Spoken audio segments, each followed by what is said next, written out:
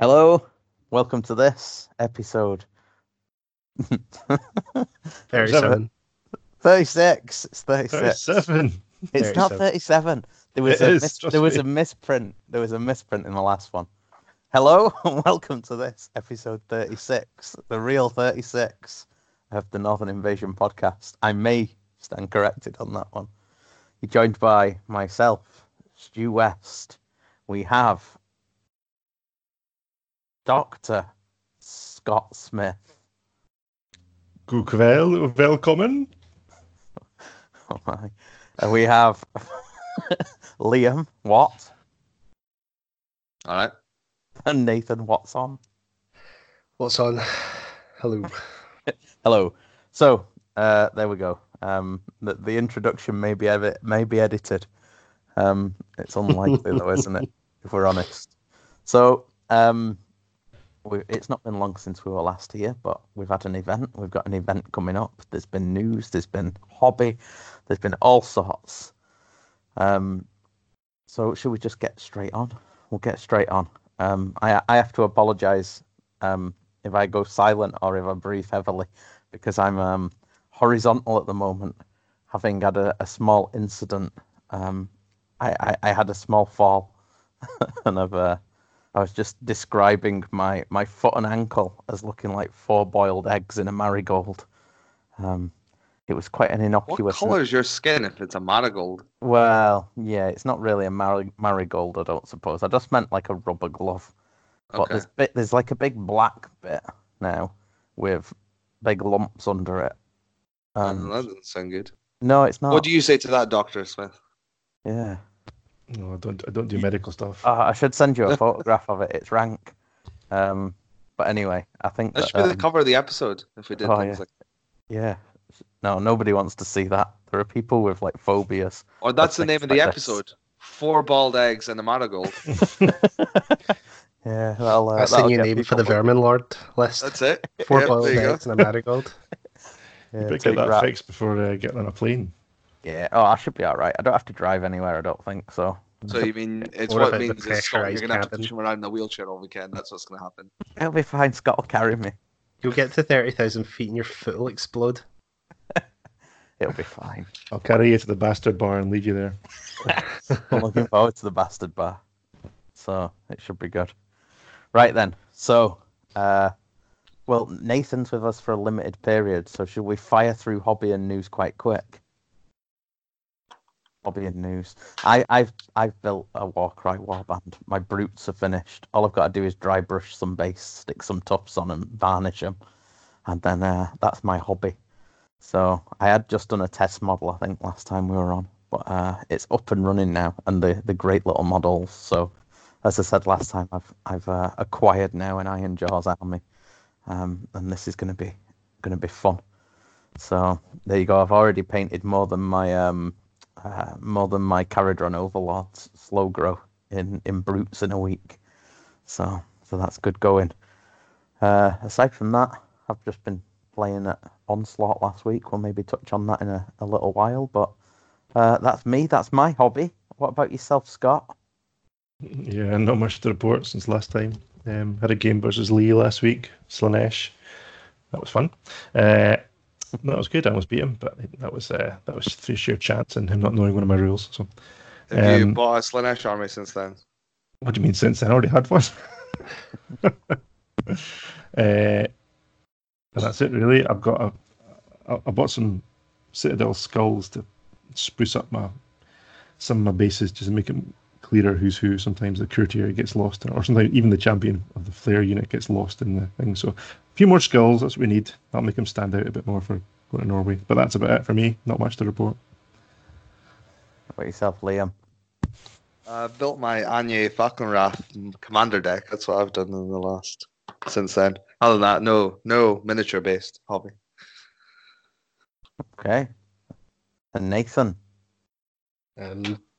Built another unmade warband. I bought another box and converted up all the awakened ones to have flails. Don't know if that means anything to you, Stu, if you've played against the unmade yet, but Not yet. No, nobody up here is going with the unmade. It's the lonely box on the shelf in the they're shop. sexy. They're so Which good. one's the unmade again? The The guy ones on with stilts. faces on crotches and things. Yeah. Isn't it? Oh, the One's with Slanesh kind of. The ones with no faces. The ones Yeah. from Shish, yeah. No, it's a They're pretty Slanesh. cool. And also I was digging through my bits box when I was looking for Plague Monk flails to convert some more flails, and found that I have 5 brutes in there. So Brutes? so Ironjaw's brutes Mhm. from my old Ironjaw's army. So I stuck them in some They're so paint good. stripper, and that means I've now got 2 warbands. So Yeah.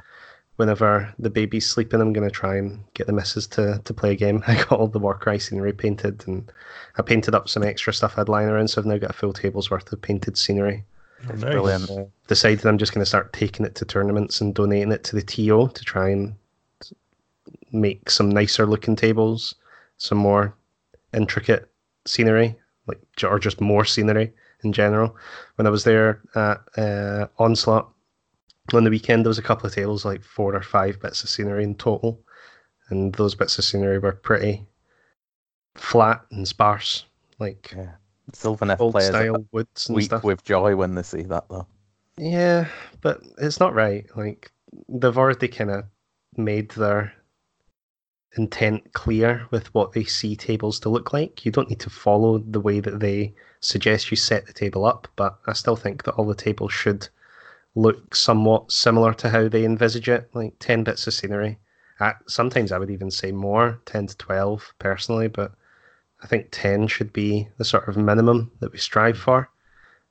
Maybe I'm it'll like you, involve a Nathan. couple of the local guys taking stuff. 2 to but 3 per quarter, I would say, of Yeah. the table. 2 to 3 per quarter. Like you say, if you play with the GW rules as well on how big a piece of scenery is allowed to be, they're quite small as well. Like, unfortunately for half our scenery, like you say, it's hills still. Quite a lot of it is hills. polystyrene hills, Yeah. MDF bits of like cut out woods with removable trees and stuff that are warped with time, so they kind of wobble on the table and stuff. There's even hedges and stuff, I think, at Common Ground, isn't there? It's like There's nothing wrong with it's a almost hedge. it's almost like Classed as a- Wirewheel, Classed as an obstacle. an if you read- obstacle. Are you read saying the, there's nothing wrong with a bush? Is that what you're saying? I'm Not anti wrong with a bush. bit of bush. You're Anti-bush. anti-bush. The Keep mighty it clean. bush. Yeah. No, I it's think the local, like I know that you've got a couple of boxes of scenery and stuff that you take along to the club, and there's Michael Hans's Yeah.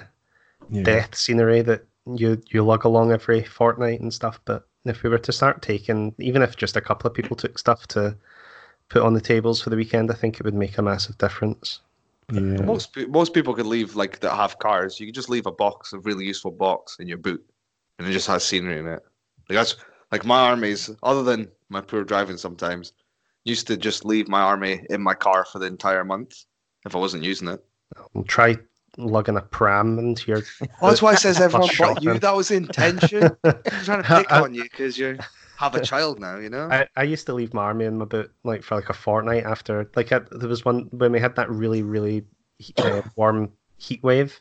I was worried that the plastic models were melting in the boot of my car. Well, That'll actually, never happen again. Speaking of Gary's trays, half of mine have warped, so now I'm like, there's bases stuck in them, so I had to kind of like fork out quite a lot of models. So I had to get like last time before the last event, I had to get the hair dried out. I also tried to heat them all up to try and flatten them again, but there's still some of them are quite an issue. Yeah, that's my hobby. Oh, good stuff. So with the Warcry stuff there, yeah, I was looking at that, and for people who do like it, there are a couple of podcasts that focus on it, but I would recommend people get it. There's some really good offers at the moment on the scenery boxes, so you get a really good set of scenery with your with the starter box if that's your thing, and you get like a scenery deck, which when you do your deployment, it shows you how it should be set up. Well, the really cool thing that I didn't quite understand until now is that those Ravage Lands scenery boxes that come with it, they have their own scenery deck. So you get like another pack of cards in there, along with another fold-out playboard and set of tokens. And the cards show you how to deploy that specific scenery. So if you get the one that's the old Garden of Moor, it showed you how to set up the graveyard, or if you get the Shattered Dominion one, it shows you how to set up the different temple network. So I've heard the Shattered Dominion one. I don't know about the Temple of Mor one, but the Shattered Dominion only has 6 cards only for has that 6 scenery. cards. But then it's got Yeah. 12 that allow you to mix and match Yeah, that with the starter set.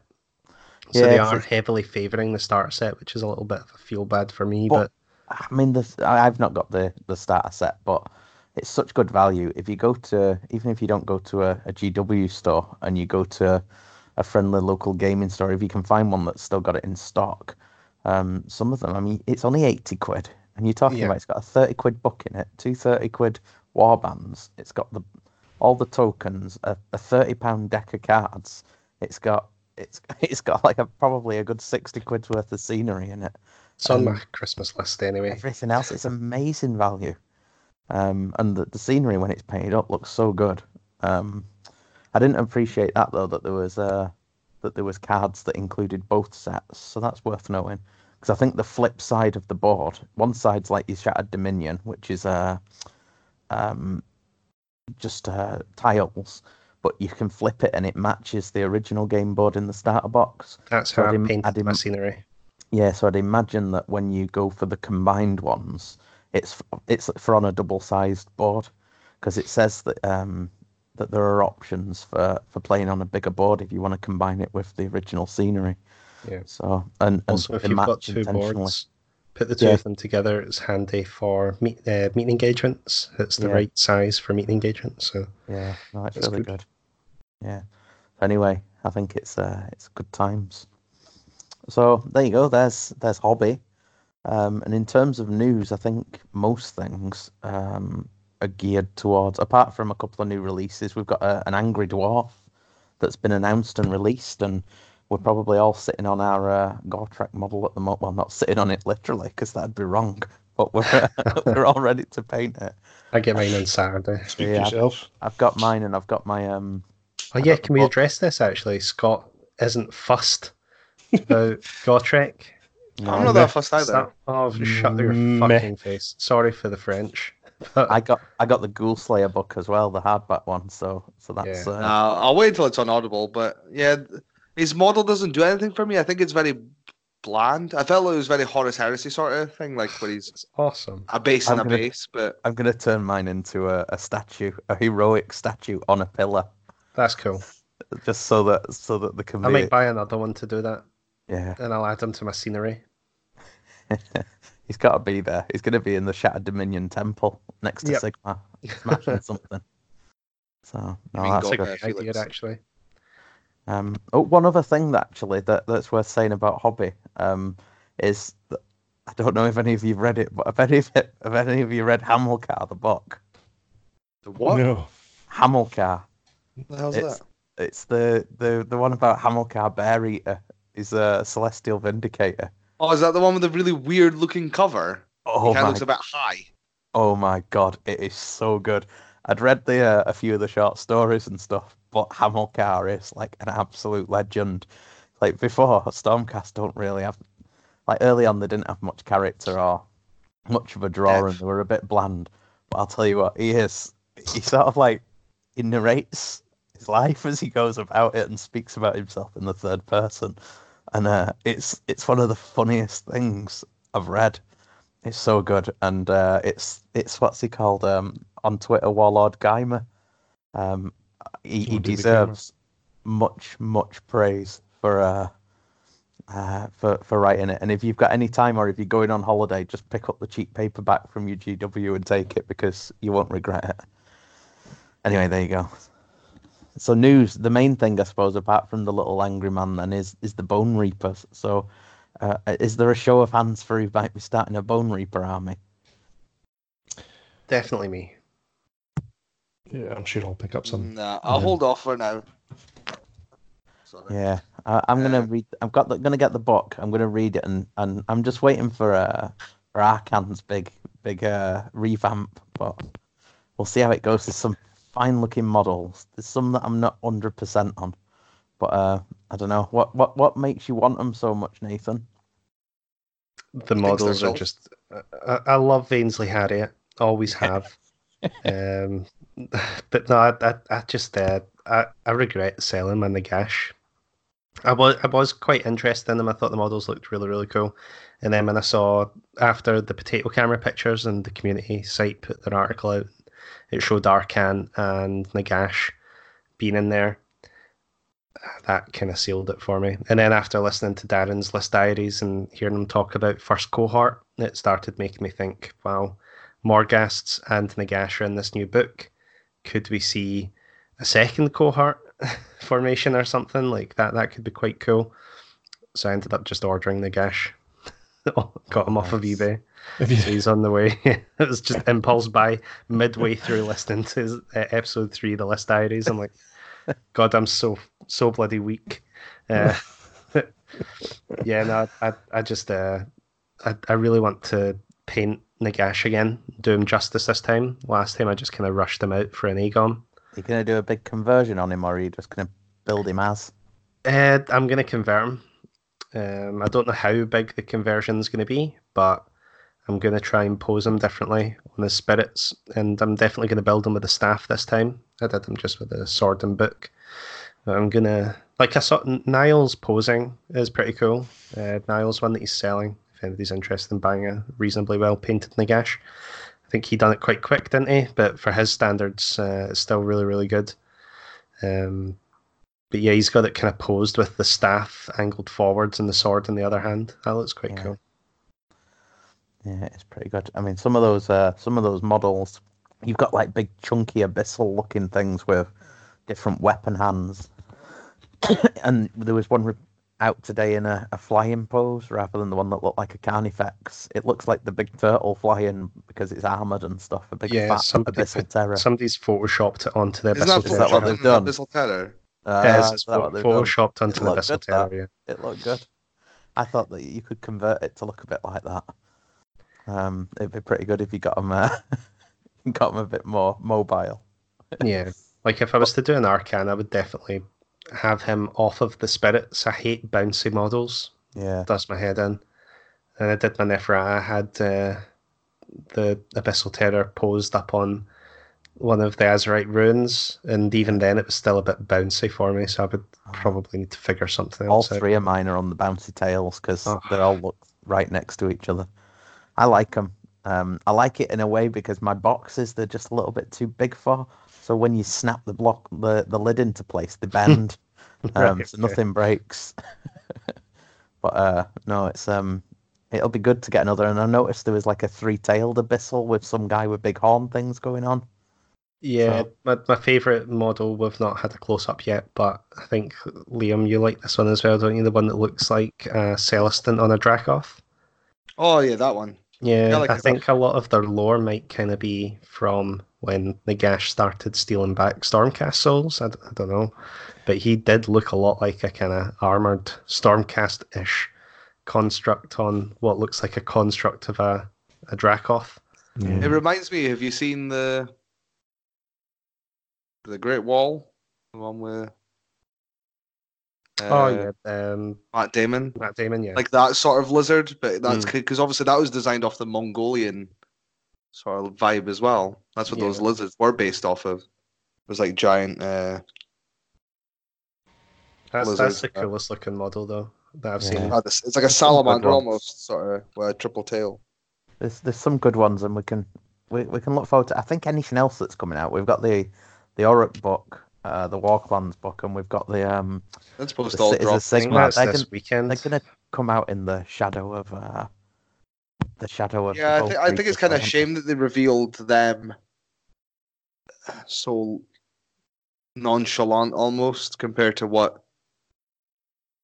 Obviously, they are just books. That's the problem for them. They are just books. Yeah. Do you know what my wish is? And it's never going to come true. But I want the Cities of Sigmar scenery piece. We were talking about it on the way back. We want the Cities of Sigmar scenery piece to be the old watchtower, and then you can deploy it as a garrisonable building. They've already alluded to how scenery is going to work in those books. Have they? They're going to adapt a piece of scenery on the table, is what I've heard. Kind of like what Sylvaneth do as well. Because Sylvaneth do that right now. Yeah, it's just a piece of scenery and they're immune to battle shock sort of thing in it. Yeah, like that.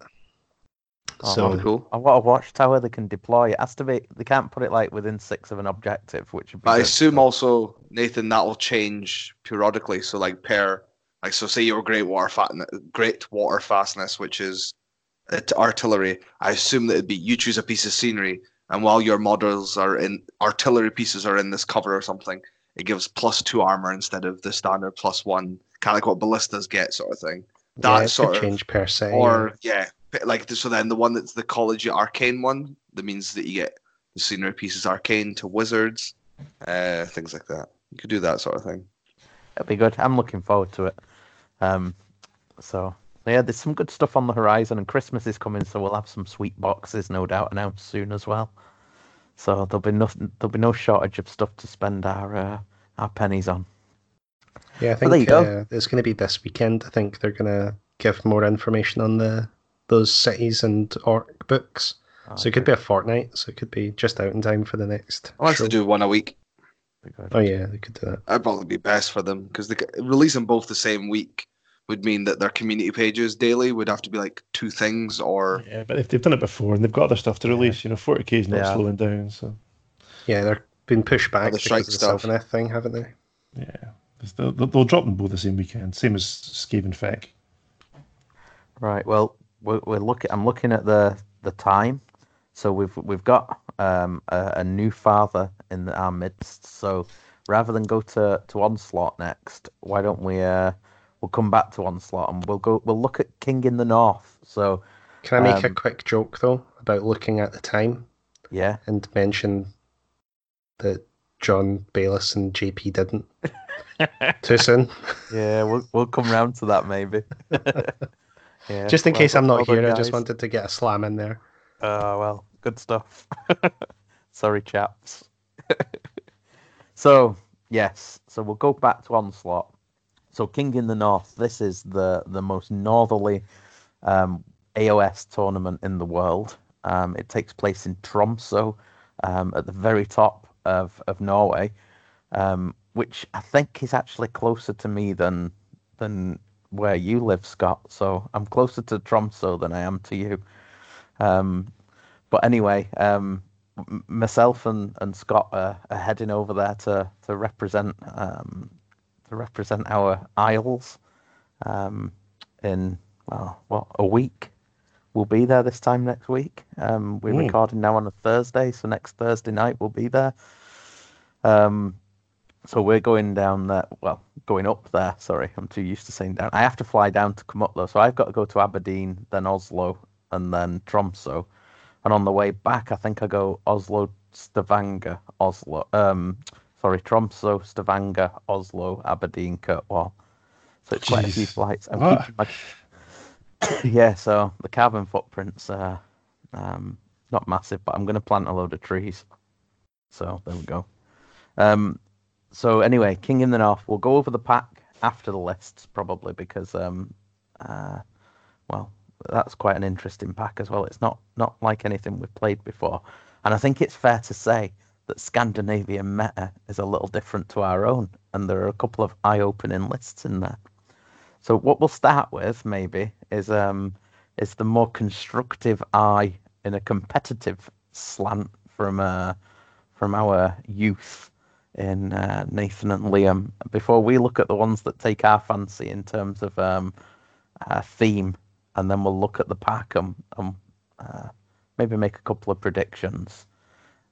So why don't we turn over to the youngsters first, and why don't you tell us about maybe some of the ones that for us to watch out for? Tell us a couple of the stronger lists maybe, and how you think they're going to perform. Over to you. Who's you? You. Me? Yeah. You spoke first. Yeah. Right, okay. Well, the first one I've kind of scrolled to, which looks almost great, is The Legion of Grief by Björn Haig we're going to Stockland. butcher the hell out of these names, aren't we? No, I'm not. That's exactly how his name's said. Where? Apologies in advance. Bjorn Helge. Bjorn Yeah. Helge. Helge. How you say Bjorn his last name? Helge. Stockland. I reckon it'll be Helgi. But anyway, why don't we just stick with the first name? We'll call him Bjorn. Bjorn. It's gonna be calling me Steve all weekend or something now. For this. Actually, I don't know what that command trait is. Is that the same one that JP had? Amethyst Glow? Is that the 5-up? Must be the 5-up to get him thingy back. But he's got Dreadblade Harrow as his general, which is good because it allows you to teleport that guy around and resurrect units. Knight of I don't know. Shrouds. Is it maybe makes him a wizard because Dread Withering is straight after? Does that mean that you're a wizard? Yeah. So maybe he doesn't have the 2 5-up attempts. So I mean, it was almost perfect. He's then got Curdus, the Craven King, so he's got a way to steal command points, which is quite cool.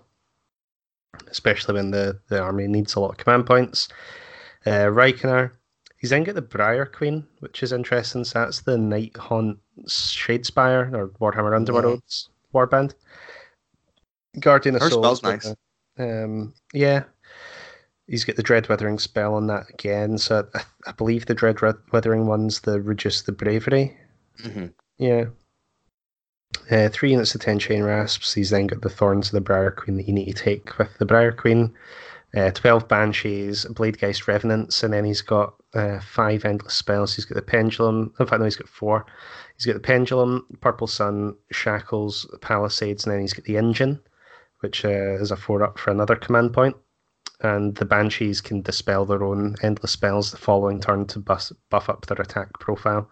And they can hit like a truck as well when they're all buffed up. So that's a quite cool list. And we saw JP use Legion of Grief to some success this weekend, just gone. And previous weekend, or a fortnight before, Tom Mosley took out an event with Legion of Grief as well. Ben Sav has been playing it for a while. There's definitely filth there, but you need to know what you're doing. It's quite a cool list. I'm interested to see how the Legion of Grief lists get on. I'm going to go with my guess. It's going to be Bjorn Helg Stockeland. So there's my guess. Apologies. I think that instead of guessing it, we should just deliberately butcher the. So it's Bjorn Helge. Oh man, no, come on.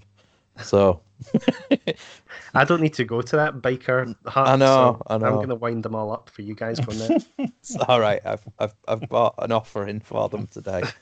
So there you go. So which other ones have you got an eye on there? I like that one as well. There are a couple of I like the Nagash. There's quite a lot of death. Oh yeah, that's Alexander Nygaard's one, isn't it? He's the defending champ. He has Fjordhammer. He's the champ. Yeah. I recognise the name. I've got him on Twitter. I don't know. He won it last year with Nagash, I think. Yeah, it's a good one. It's not in the realms though, so. Oh, is it not the realms? No. But he's got 2 blocks of 31 Graveguard there. So, yeah, it was quite interesting. He's got that formation. Does he have the formation as well? No, he doesn't. So for people who haven't got the lists, he's got Nagash as the general, with Overwhelming Dread, Fading Vigor, and Pinions. He's got a Necromancer with the Diadem, which gives you the extra 6-up ward, I think.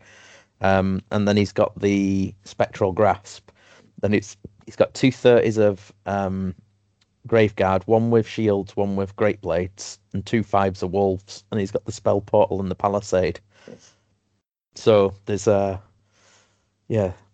he's bought a command point as well. Yeah, he has. He's bought the extra command point because you want to have to. One. Yeah. It's a cool list. Yeah, it's great. It looks good. The Graveguard do fall over quite quick to almost anything in the game now. Yeah, they come back quite quick though. Yeah, they will do. Like he's going to have it's Grand Host of Nagash. So how does that work again? Is that in a 5-up? 5 plus you get D3. And then that's wounds, not models. Grand Host is 5 not up. The other way around. Wounds, not models. I thought it was models, not wounds. No, it's wounds, not models. I always used to treat it as though it was like an extra grave site. So unless I was doing it wrong, which could well. You're also doing that wrong. Yeah. Also doing that wrong. Love it. Well, his Necromancer was the best. That was the. Well, that was a long time ago. We don't have to dwell on things like that. Just watch out, guys, on the weekend that he doesn't treat his Necromancer pattern attacking on both turns. Yeah. Well, that was before we even had Allegiance in the Gash book, to be fair. But yeah, I used to marvel at how 10 Graveguard could chop through my opponent's army, not realizing the fact that Van Hels doesn't last until my next hero phase. So I was piling in and attacking sometimes for 3 combat phases. I've got the wording on Legions Innumerable here as well. Okay. You were half right, Liam. It's wounds, but if the unit has a wounds characteristic of 1, it's return 1 slain model to the unit. So the way that it worked with right. direwolves was you can't return direwolves to the unit. You can only heal a damaged direwolf. Right. Yeah, that was you it. could Pretty bring much the was the only thing Graveguard. I And then if there's wound 1 models, you can return them with the Legions Innumerable. But yeah, And then he'll It's get the the grave sites. grave sites plus the The rerollable Deadly 3 Invocation. was it? Yeah, and he gets to re-roll it, doesn't he? And he can do it anywhere on the board from the Anywhere on the board. can't he? They do come back, but Yeah. what I mean is, And even I if they think that die. there's a lot of stuff in the army in the game right now that can just one shot a unit of 30, just take them off the board. Quite like JP's Sometimes always that's saying what it. you want. The age of I know, but not when you've only got 1 spare command point. Yeah, I But suppose. you can only bring back 1 unit before he needs to start giving up spending the command point for Nagash's command ability. Yeah. That's where Nagash got a bit weaker, because I think when me and you were playing Nagash, we used to try and go for like 1890 or 1900 points, didn't we? So for people, No, I was always just took 1. You 1950. So I was people- 19, 30, 40, yeah. I think I was 19 with my Nagash and Neferata list, for because I those was that using don't know, the command ability is Battle Shock immune to re-roll. Yeah, you're immune to battle shock, and you re-roll hit rolls ones and to hit and save. Is it? hit and save. Yeah. Yep. Yeah. But again, he does have, so one of the units, guys, if you have no Ren, they are going to have a 4-up because they've got 4-up, Crypt Shields. So 4-up reroll on 1s is just great, because I don't see much people getting through that much Graveguard for. No, it's quite. Because it's if you quite big. kill 1, I'm assuming if you kill one unit is going to be like 30 wide almost, like as a shield. Yeah. And then the second unit's just going to be sitting behind it, sort of thing. If It you can think about the bog kind down of some power, more. the sort of power armies out there right now, like you've got to think that a keeper could get through a unit or a couple of keepers, like a sort of Slanesh How about, army is there could go any through. keepers there? Well, that's the thing. In the meta that we see there, I think the list's going to do quite good. But I think the reason we've not been seeing as much of Nagash is because the stuff doesn't hold up quite as well against a lot of the new stuff. Like they were the kind of defensive army, like Grimghasts They were a grind, would yeah. would they were hold a grind, around. yeah. But Again, they also lost can't their really grind mortality anymore. glass, which was quite big. Yeah, I mean, like, With other the than you, Grimghasts. everyone else played that. Everyone else played it. But no, that's a cool list, and it's cool to see Nagash taken again. I hope that we see a couple of them at the LGT this weekend. Is it this weekend or next weekend that you guys go? This weekend. Well, London GT's this weekend. And you Yeah, guys we're go the week after. the week after? Yeah. Yeah, yeah. Be cool to see how, like, I think there's a couple of people taking the Gash to LGT. This is so that'll be Storm of cool. the Shire this weekend as well, isn't that the other one? I don't Or know. there's something on anyway. I saw Steve Curtis saying he wants his bats to scream at plastic miniatures or something. So any other picks? Come on, Nathan. There's some good ones in there. There's some gold. The doc list. Definitely not I think, yours. we should have Liam talk about that, though. He'll be able to do it more justice than me, but the doc list from Chris looks good. I love how Chris doesn't put a second name just because obviously he's smart and knows we won't say it right. Yeah, it's quite nice. It's a Temple Kilbron, given the army the start of the hero phase. If you're within, I think it's 14 of the general and not within 3 of the enemy, you can be picked up and redeployed anywhere 9 inches away. Can't move in your next movement as normal. And you're -1 to all missile weapon attacks to be hit. Marathi with Mind Razor, perfect combo. Slaughter Queen is general again. He has the doppelganger cloak on it, which I'm just again I don't see why, but again he's maybe got a combo that I've just not seen with it. And then you've got Martyr Sacrifice is prayer, which is when you die on a 5+, a mortal wound goes back at the unit that killed you. Hag Queen is with Iron Circlet, lets her reroll ones on her prayers. Catechism of Murder is when you roll a 6 to hit in combat, you explode your attacks. He's got Knight of Canter for just that protection of a big spell, like I'm guessing a Nagash level spell portal or anything like that. 30 Witch Elves with Paired Knives. Just a blending unit, 40 attacks if they're within 7 of a friendly hero. 2 units of 10 Sisters of Slaughter with whips and knives, and then 2 units of 5 Heartrenders, and then the Slaughter Troop formation, which I've been running. Stu, did you just piss into your bedpan? Yeah, that's me. Yeah. No, I was And then applying the some Void- new painkillers to my glass. The Ether Void Pendulum. Pendulum, I'm assuming, to use with Marathi, where you throw her up the board with the Kilbron ability. She throws out the pendulum. She then transforms, so she's got like a 7-inch charge, and then you go for it. Not sure. I prefer bucklers myself on my units, at least one unit, just for as a grindy unit. But again, I don't know if I've not played Kilbron yet, so I don't know if it's maybe not necessary. In Kilbron, you want to be a bit more aggressive. It's 1 unit of 30 in favour of the Incanter and Pendulum that I thought was Yeah. really interesting. You need the bodies. Like the biggest thing with Doc, they don't heal, which is obviously now being noticed more since like every army you play against either can regenerate itself or heal or summon on more. That's kind. I obviously, again, like I says, I've had the Incanter idea as well, but I just find, like you say, dropping. He's dropped putting the pendulum as well, but it's what you would do normally is then.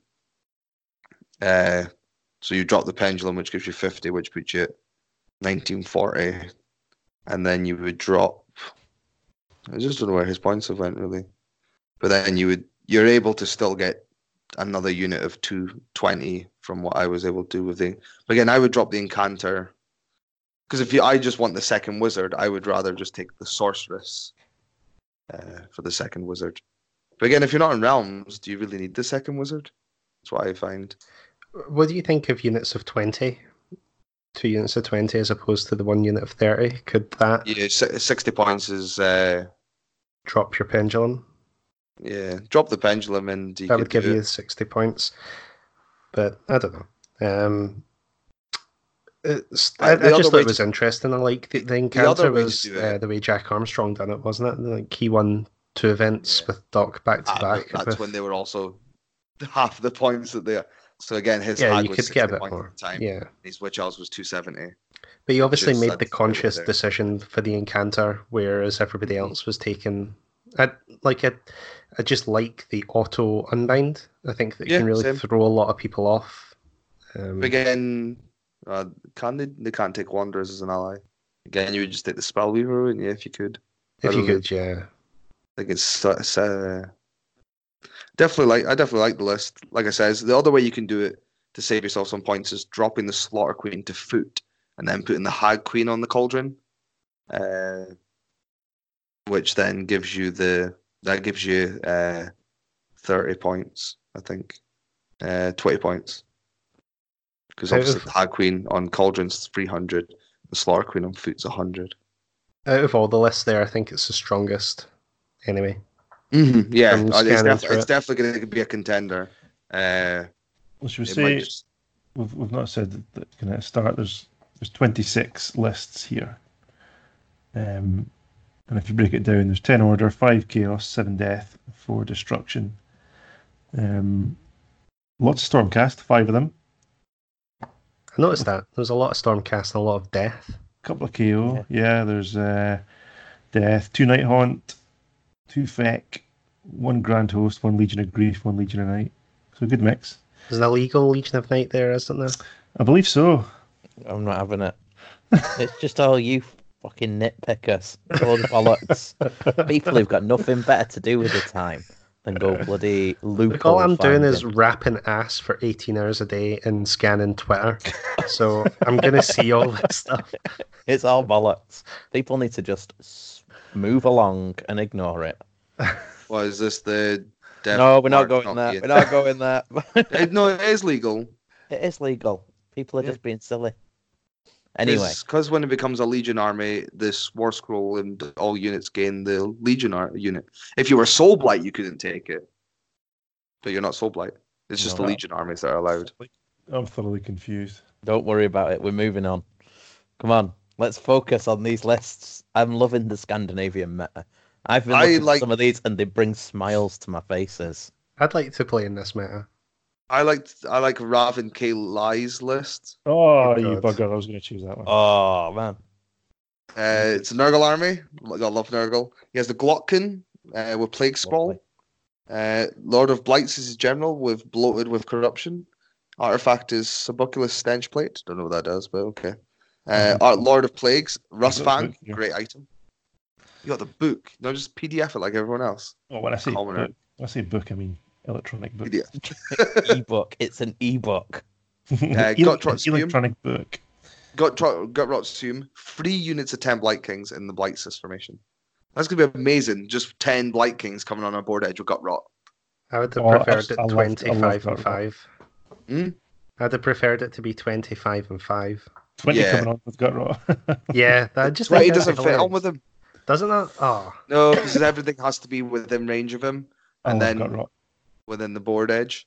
If I remember rightly, isn't it all within 6? It's something like that. It's so long since I've used it, but maybe 7. I'll look at my electronic book, shall I? So instead of setting up Gutrot Spew on the battlefield, you can place them to one side with 1 unit of Blight Kings to one side, and say they are aboard his flagship. If you do so, at the end of the first movement phase, set up a Gutrot Spew and the unit of Putrid Blight Kings within 6 inches of each other, wholly within 6 of the board edge, and more than 9 from enemy. Actually, so no, I think it used to be worded. It used to be worded that you couldn't fit it because it used to have to circle him. That's what used to happen, I think, with his old Chaos book level. You used to have to circle him. But this can be 3-drop then. Well, yeah, 3-drop because you can put a unit of Blight Kings with Gutrot. You've got the 2 others with Lord of Plagues. 1, 2. Sorry, Lord of Blights. Oh no, it'll still be 4. 1, 2, 3, 4. Yeah, so 4 drops. Sorry, I thought I got down to 3 there, but no. So 4 drops is competitive. It's a cool list. That's one I picked as well, actually. So Succubus Stench Plate. It just needs cogs. Cogs would have, I think, knocked it up because if you got cogs off, that's what a 6-inch charge. I think turn 1 because they get +1 in charge, don't they, Blight Kings? Or is it +1 in run? Banner. I think it's +1. No, the banner gives the +1 the battle shot, doesn't it? +1 the battle shot. It's the Piper gives you something to +1 to run in charge. I think it is. You're right. Yeah. Yeah. So it'd be like a 6-inch charge or reroll. Oh, I've missed the list. No, it's all right. We're going to carry on. Don't worry. Tell us about this. Tell us about this artifact, Scott. I've just scrolled past it again. Oh man, we're amateurs. Let me scroll back on my electronic book. Ebook. Get with the kids. Right then. So where are we? It's an iBook. Artifacts of. What did I hear today? Sorry, I heard that. Succubus Stench influence. It's influence or something. Is you can actually have that as a career. You're an influencer. Yeah, that's all these Instagram wenches are all about, isn't it? So anyway, they end up finding themselves in a bin bag. Oh, it's not succubus. In a canal. That's a anyway, sorry. Is that how you hurt your ankle? Yeah, I was trying to push some influencer into a bin bag, throw him in the canal. Someone tried to apply in the job that I work at, and they put that down as one of their career things. So then we Googled him, and he only has 110 followers. How can you be an influencer with 110 followers? Well, it might be really avid followers, 110 avid followers. Anyway, tell us about this damn plate or whatever it is. Right, so Subulicus's Stench Plate, not Subulicus. Spell it. Units, Sublucus. How do you say it in Scandinavian terms? I'll get Google Translate out. Enemy units that are within 3 inches of the bearer at the end of their movement phase suffer D3 mortal wounds. And the other one, What's the other thing that's on the list? Rustfang is if you're in 3 inches of it in the combat phase, you're the start of the combat phase saying you're -1 armor for the rest of the game. They can't stack. It's really Command good. trait, the bloated with corruption. Shame it's on a slow hero flow. That's probably my only thing. Bloated with corruption. Roll a dice each time you allocate a wound to your general in the combat phase. On a 4+, the attacking unit suffers 1 mortal wound. So there we go. Not tremendous, but not too bad. Locken's still pretty good. I like Locken.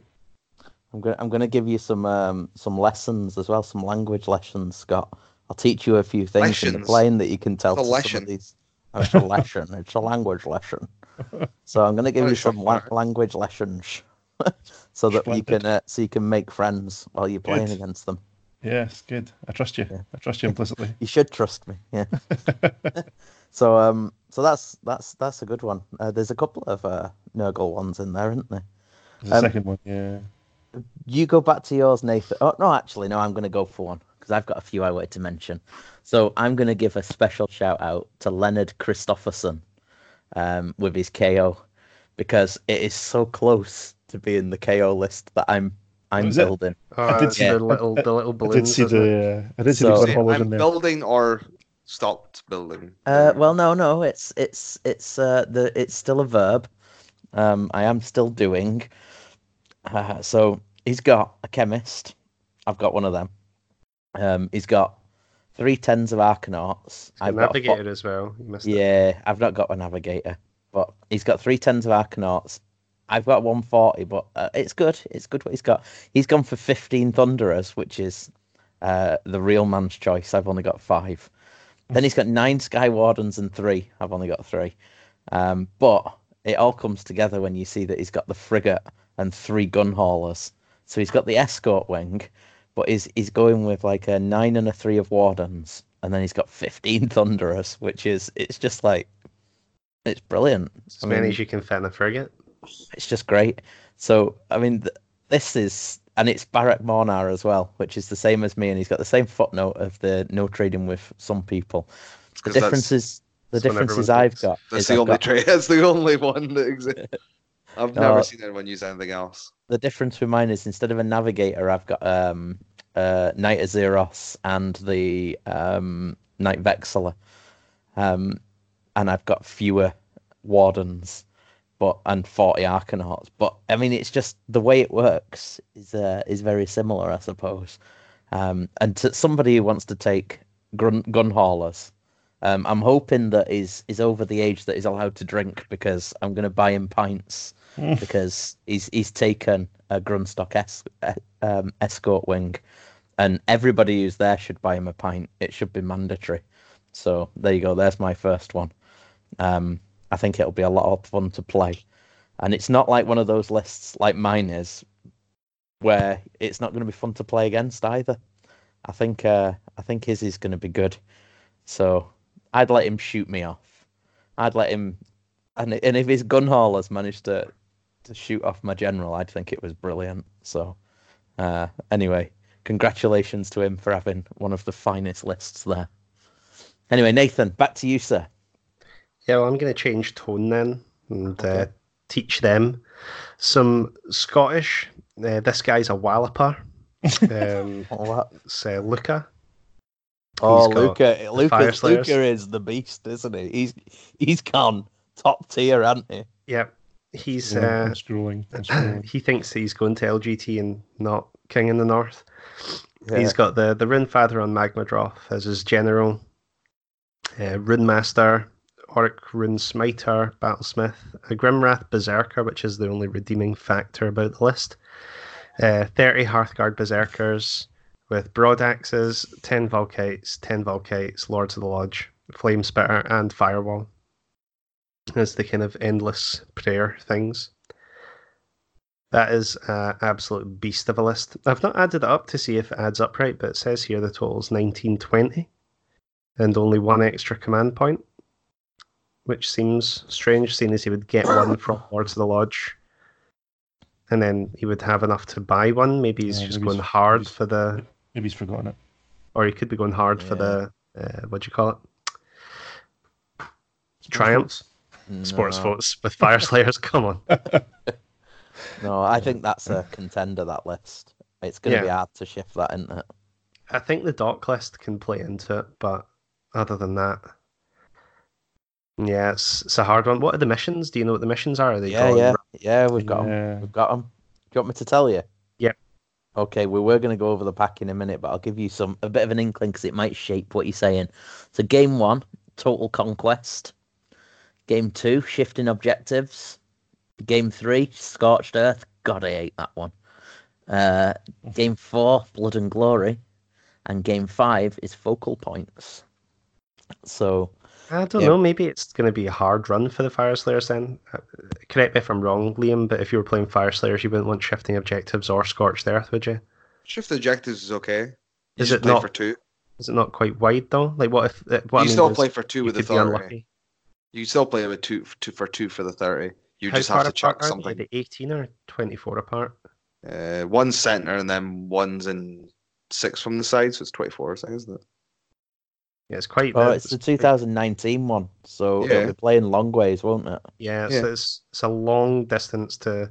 But stretch again, that. 10 Volkites can still hold an objective for long enough. You put 10 on one side, the rest of your army kind of on the other, and Yeah, I the suppose. big block of Either 30 moves against- where it wants to. There's a lot of stuff in there that could just take off the unit of 10 Volkites. You say so, but they still are quite hard to shift for a lot of armies. Yeah, I remember charging a unit of 9 eels into them and thought I'll just pile 2 or 3 in, and Yeah. only killed like 4 Volkites. Then they stuck around, they didn't flee or anything. They are tanky.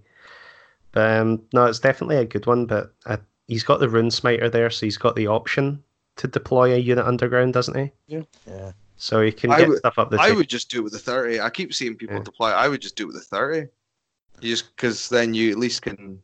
All right, you're not buffing it, but they're still defensively strong. They're still going to have the -1 to be wounded. You're just not getting the run in charge or the +1, the reroll wounds on them. But he's gone 80 points deep into a triumph anyway, so he's going to have a chance of getting that.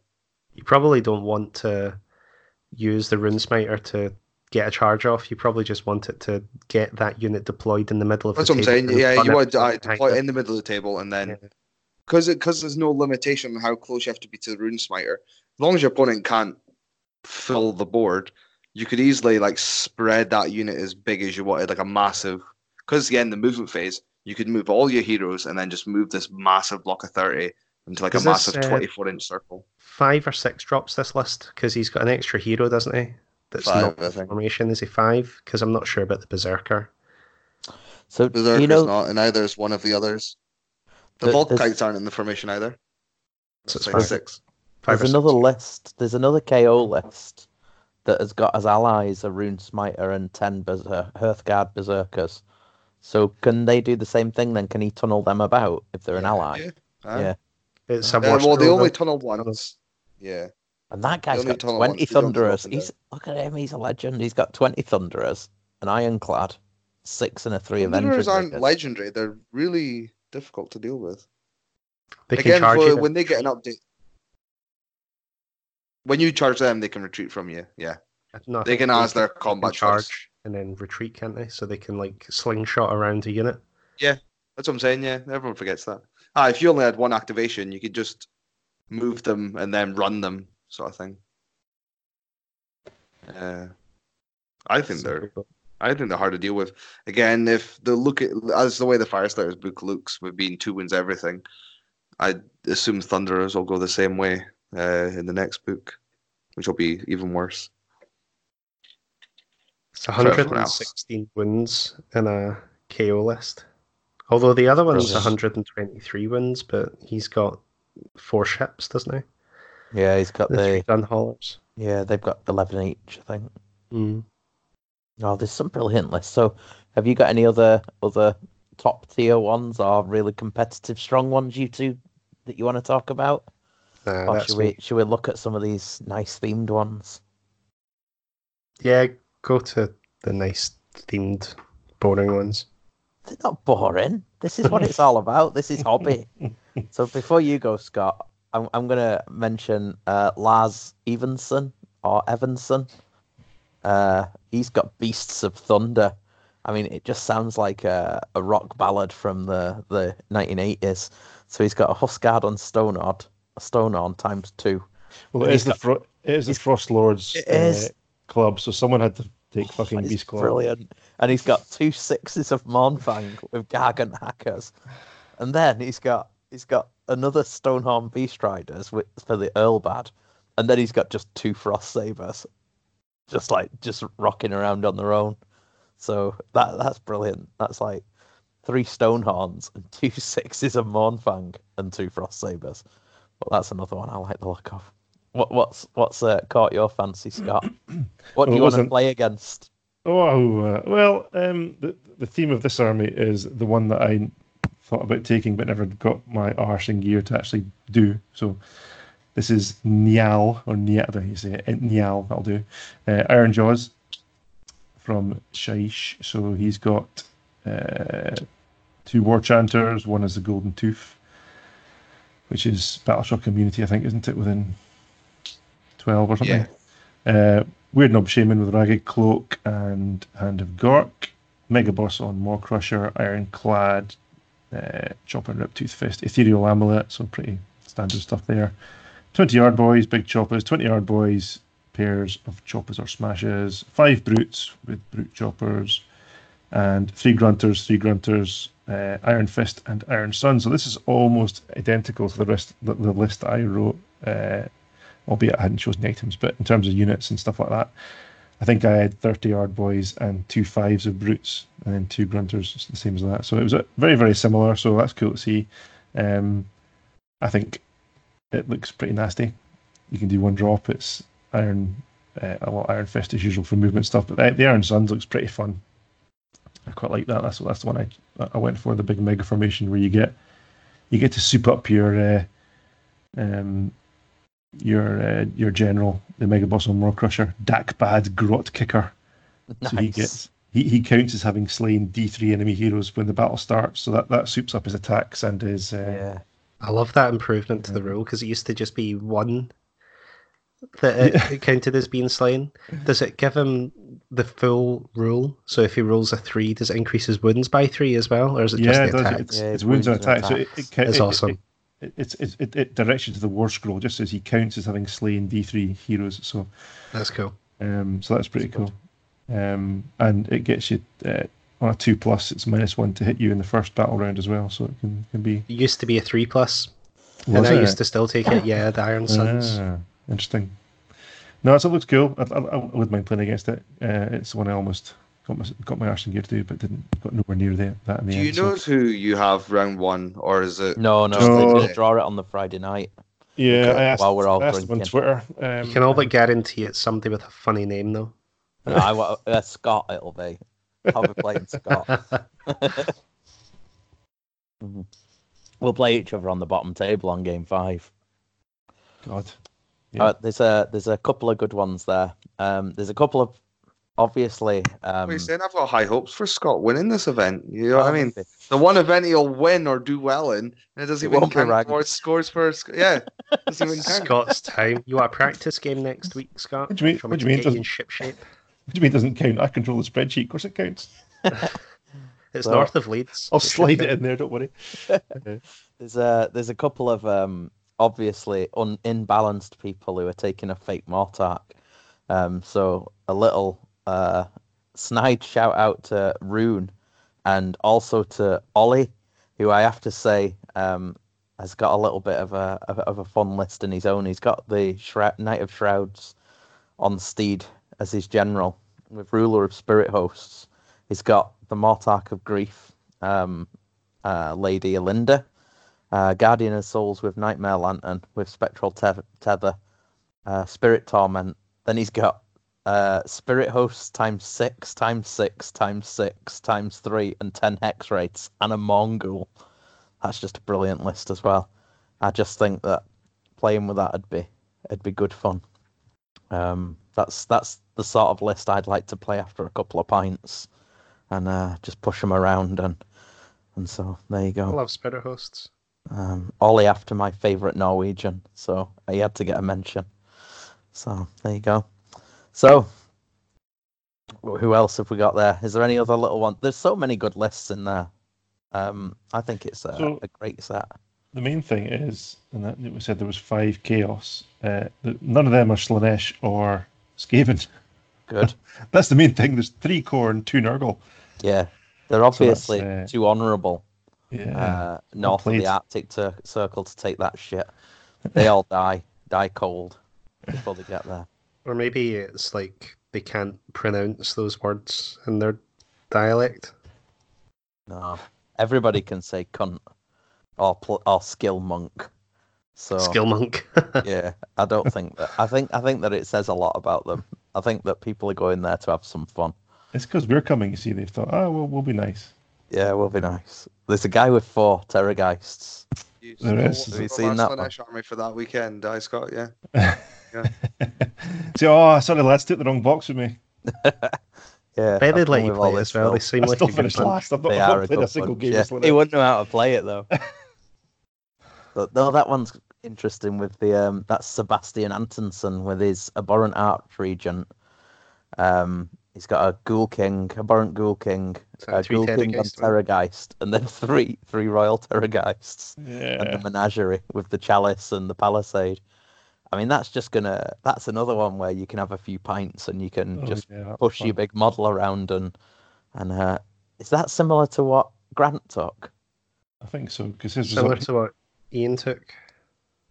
Yeah, I think Grant hasn't got any zombie dragons. I think it's just Terrorgeist he uses, so it's probably that's all. He's got Terrorgeist there. All 4. That's what I mean. Yeah. So I think it might be very similar to what he took to. Similar to what Ben Johnson took when he won or he podiumed at Sheffield, yeah. Double Archregent he had, I think. When it was cheap. The points were different. That was before people knew how to play it. Yeah. So. Yeah, that'd be cool. Oh, there's another. Look at that. I just keep going through them. There's one there called Secret Cow Level. Secret Cow Level. Lanes, who's that must be. Is that Frostlord Lanes? Do we think? Yeah, he's gone with Khorne, and he's got a Doombull as his general, a Doombull of Khorne, and a Bloodsecrator 2 Slaughter Priests, 30 Vestigors, 6 Bulgors, 6 Bulgors, Reavers, a Gorgon of Khorne. Oh man. Command trait on the Doombull, Hugh the Foe. It sounds awesome. I don't know what it does, but it sounds amazing. I don't either. And there is a book over there, but I'm not hopping over to it with my headphones on. I can check my electronic book if you like. Oh, your ebook. You've got a fine library of ebooks there, Scott. At your fingertips. I can't be bothered.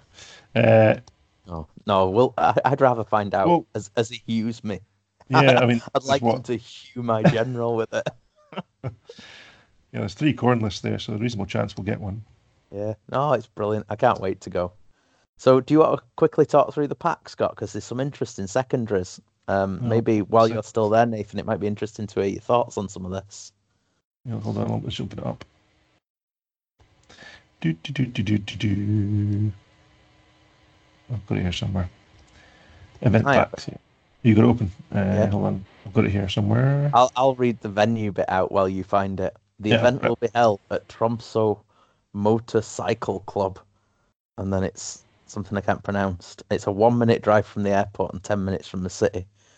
So there you go. There is a barman at all times where you can buy beer, drinks, and soda, as well as hot dogs and waffles. I mean, hot dogs and waffles. How cool is that? I can't wait. I'm gonna eat loads of unhealthy stuff. Look, if you come on Friday, as you should, we will be open. We will open the venue at 5 and have a barbecue. The bar will open and tables ready for pickup games, Warhammer Underworlds, other board games, or just drinking beer and eating meat. It's just like heaven. It's perfect.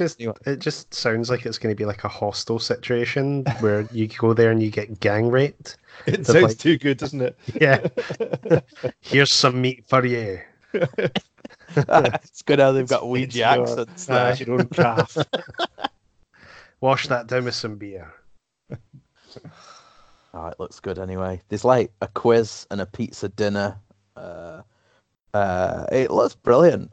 God knows I hope the quiz is in English or we're proper fucked. We better, even if it's in Norwegian, as long as it's multiple choice, we're in with a shout. Yeah, I was going to say that. Just guess. Yeah. We'll just put Marathi for every answer. Anyway, go on. Do you want to go through the... So we've already mentioned what the games are. Okay. In terms of that they were pre-drawn, but basically cabin baggage sizes dictated what we could take anyway, didn't it? Yeah. I didn't pick my army based upon this list. In fact, I think that's probably the first time I've looked at them. Yeah. I mean, same with me, so that's fine. Tournament rules. So some pretty standard stuff here. Only full rounds in which both players have taken a turn will be used for scoring. If necessary, games can be extended slightly, blah, blah, blah. So that's quite good. Artifacts in the realms are allowed. It must be on your list, blah, blah. Our usual standard stuff. Endless spells are allowed. Spells of the realms, line sorcery will not be used. Realms of battle will not be used. Battlefields will be set up by the TO. Faction trained, standard stuff, blah blah blah. Trees may be moved. Okay, so that's kind of usual standard fare. Scoring. Each game is scored a point score which will be used. Blah blah blah. Okay, so major victory 20, minor victory 12, draw / minor loss, so they're the same 7, and major loss 0. But it's got another column next to it, maximum points possible. So you can increase your major victory from 20 to 25, and all the others can be increased up to 20 points. And that's done with secondaries, of which there's a plethora. And they're not the GW secondaries, they've got their own table here of 1, 2, 3, 4, 5, 6, 7, 8, 9 secondaries, which you can use in... Have you seen that Time Lord one, Scott? You're fuck me.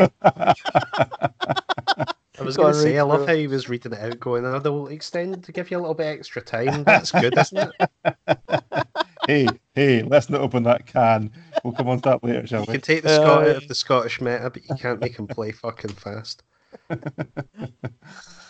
Dear me. Okay, so secondary objectives. You can score points by accomplishing any of the following bonus objectives up to the maximum listed above. So you can top up your score basically with lots of secondaries. Assassinate, kill the enemy general, that's worth 2 points. Slayer of men, kill more battle line units than your opponent. Only units on the army list count towards this secondary. That's worth 2. Slayer of kings, kill more heroes than your opponent. Only units on the army list count towards this secondary. So they're kind of equivalent. First blood, 1 point. Be the first player to destroy an enemy unit during the game. That's kind of 40k-esque, isn't it? Lone survivor, 2 points. End the game with only a single hero alive and on the board. So that's one you kind of develop as the game goes, I guess. You can't kind of play for that at the start very well. Linebreaker, 3 points. Move a unit completely off your opponent's board edge in the movement phase. The unit is recovered from play, but is removed from play, but is not considered to be slain. The scoring unit must have been deployed on the table and cannot at any point have been removed and set up again. So that's worth 3 points. That's the most the most sort of rewarding one. 3 points. Time Lord. Yeah, we've been through that one. Blah blah blah. Moving on. 2 Finish points. all 5. Get 2 points. Finish all 5 rounds. Not a problem. Not a problem. In command, 2 points. End the game with your general alive. Control the quarter, 1 point. Score 1 point per quarter. So actually that's worth the most, isn't it? Of the battlefield under your control. You control quarters on which you have 1 or more units and your opponent has none. A unit can only count towards you controlling... table your opponent. You get 4 extra, basically, if you cover in the board. Yeah, it sounds like but you can only cap at 20 points if you've not got a major and 25 if you've got a major. But it's really good because it can keep things tight, can't it, at the top? Yeah, it'll close things up a bit, won't it? So yeah. It will do, especially if you assume that by winning your games you'll play against a tougher opponent as opposed to losing your games, so you potentially have a better chance of getting more secondaries to catch up if you lose your earlier games than you do if you're winning your games to be able to get the secondaries for the extra 5 points. Yeah. I mean, if you lose, think about it, if you lose a major loss, but it's within 150 minutes, then you're going to get 2 points instead of 0. So there you go. You're going to get a minimum of 2 points if you're tabled efficiently. Yeah, table me quickly. Table me quickly. That's it. You just make them go quick, don't you? Yeah. And if you kill something you get another first blood point. There you go. So you can get. It'd be interesting to see the score sheet after it, but I honestly reckon that there'll be very few 0 point. I've got a question. Games. and I'm sure that the TOs are gonna answer me this. So I've got a really fast unit of Black Knights. If I charge them up the board and off the board edge, turn 1, can I resummon them, or have I just knackered myself and lost my unit? I'm assuming that I'll have lost it. Does it No, say they No, it count says as here the insane? scoring unit. The scoring unit must have been deployed in table tick Yeah, and cannot at any point have been removed. Oh no, not have been removed and set up against. yeah. No. So once yeah, it's off, maybe. but if you've not, No, I you wouldn't count think as slain, no, because it's not 'cause dead, it's is not it? slain. No, Unless it they're says not it getting the counts as point. slain. And Oh, No. it's but not. if it's not counted as slain, then you're not giving them the kill points for it No, you either. can't resummon Yeah, it, yeah. can you? It's So it's no, not that's- considered slain. There you go. So if you run something off first turn, like my Vampire Lord on Zombie, I pinions him turn 1, run him off the map board, Launch him off the table for 3 points. and throw 400 points off the table for 3 points. Like that, that'll teach you. Just shake his hand. There you go. Right. Now table me fast. 3 points 5 for that. points. Finish 5 rounds. 2 points for that. There you go. I'll take a 5. Yeah, sounds good. No, I think it's a brilliant pack. I think it makes it narrative, and I think that we can see that in the lists. That'll be fun. So there's more stuff. Sportsmanship, best sportsman, decided by votes. Okay, so that's pretty standard. Painting, best painted army by vote. So very much like what we do.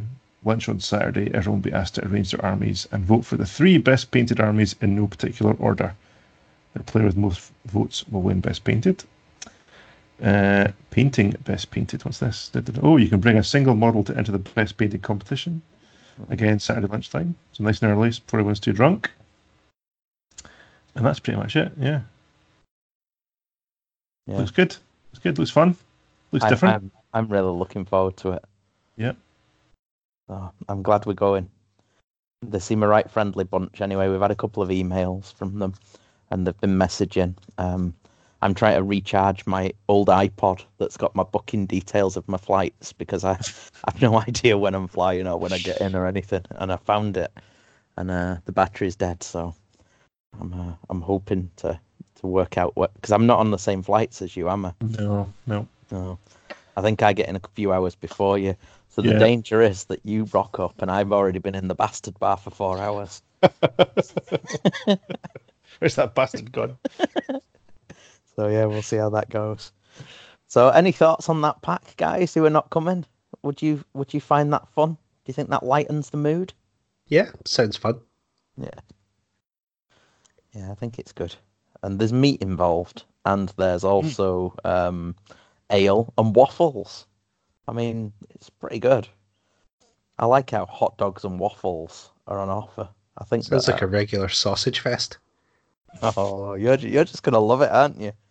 We're gonna end up with photographs of us blue waffles there, Nate. chained See to that? a moose. See that? Oh, Christ, my foot's gone black. Shout out to all the guys there. Honestly, guaranteed high five from me if somebody rapes Stu. How Yeah. are you gonna guarantee that if you're Yeah. like in Scotland? Yeah, Are you gonna fly over just to thank somebody for I'm not going to fly abusing over if they're in Scotland. They can get Oh, right. they so can they get have one to of come for Steve's the hype. Empire biscuits from Common Ground Games if they rape you. There we go. That's a bit. That's a low price. I'll buy you 2 if you don't. How about that? There's an auction here going on here. Oh man. Anyway, there you go. I think it's good, and it looks. You've checked the weather. horniest I can- It's going to be wet and cold, so it's shorts and a coat. Is Yeah. what's going to be Actually- wet and cold? What is? Are we still in the same weather. conversation? No, the weather. weather. I've moved on. Yeah, but no, I've never been that far north in my life, so I'm really looking forward to it. Yeah, it's not far from the Arctic. I had a quick look at the map there. It's like, where exactly am I going? I should probably look at it here. But as they say, as they market it, it's in northernmost. It's in the Arctic Circle, isn't it? That must be pretty close, yeah. Yeah, I'd have liked to have had a little bit longer because there's a World Heritage Site just a bit further around the coast at Atla.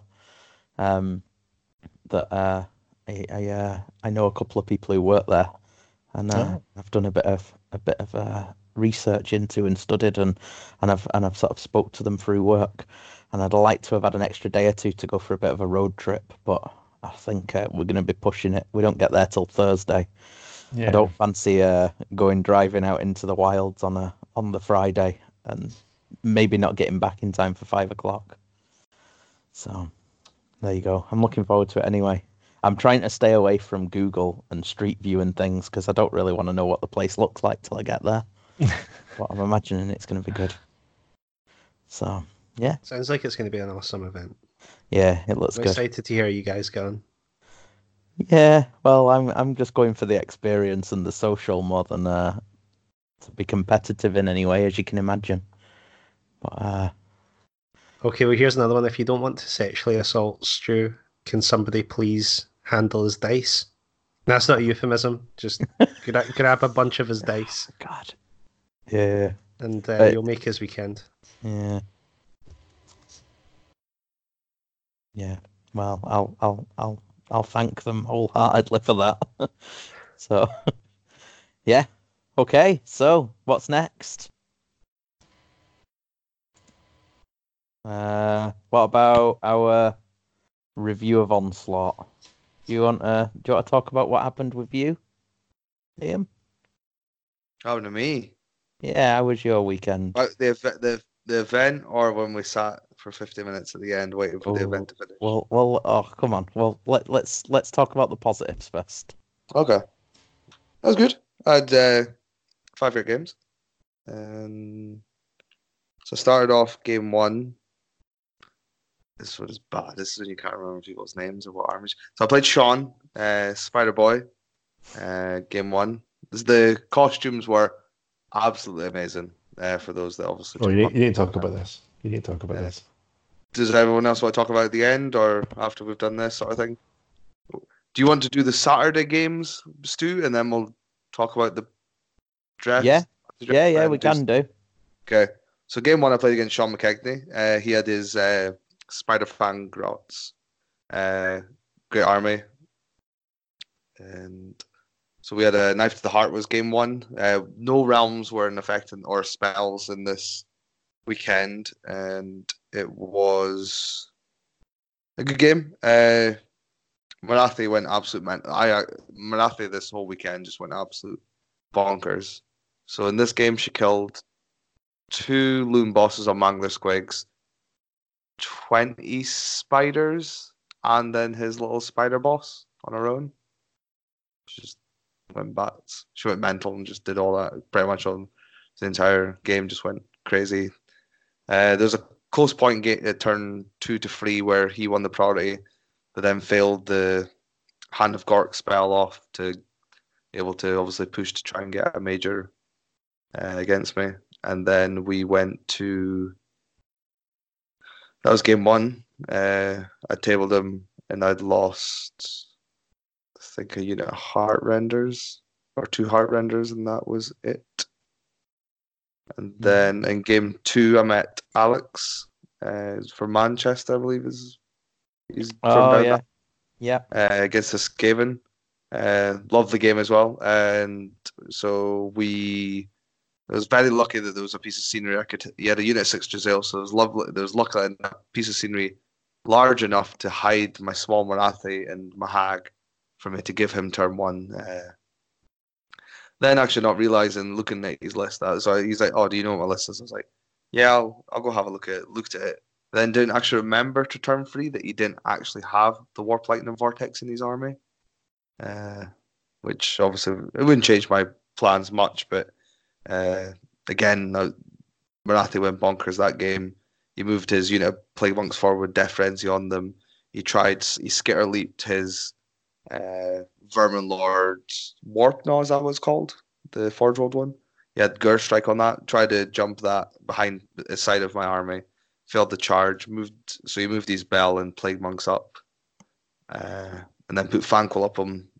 He had the 2 Noholes at the both literally identical side from halfway up each flank. So I put Thanquol like that. So I just walked my army away from Thanquol in that game because he's just silly when he gets his Warp Fire going off. But Marathi went in turn 1 and killed 13 Plague Monks on her own. And then he had his turn after that. And she took off, I think, another 20 at that point.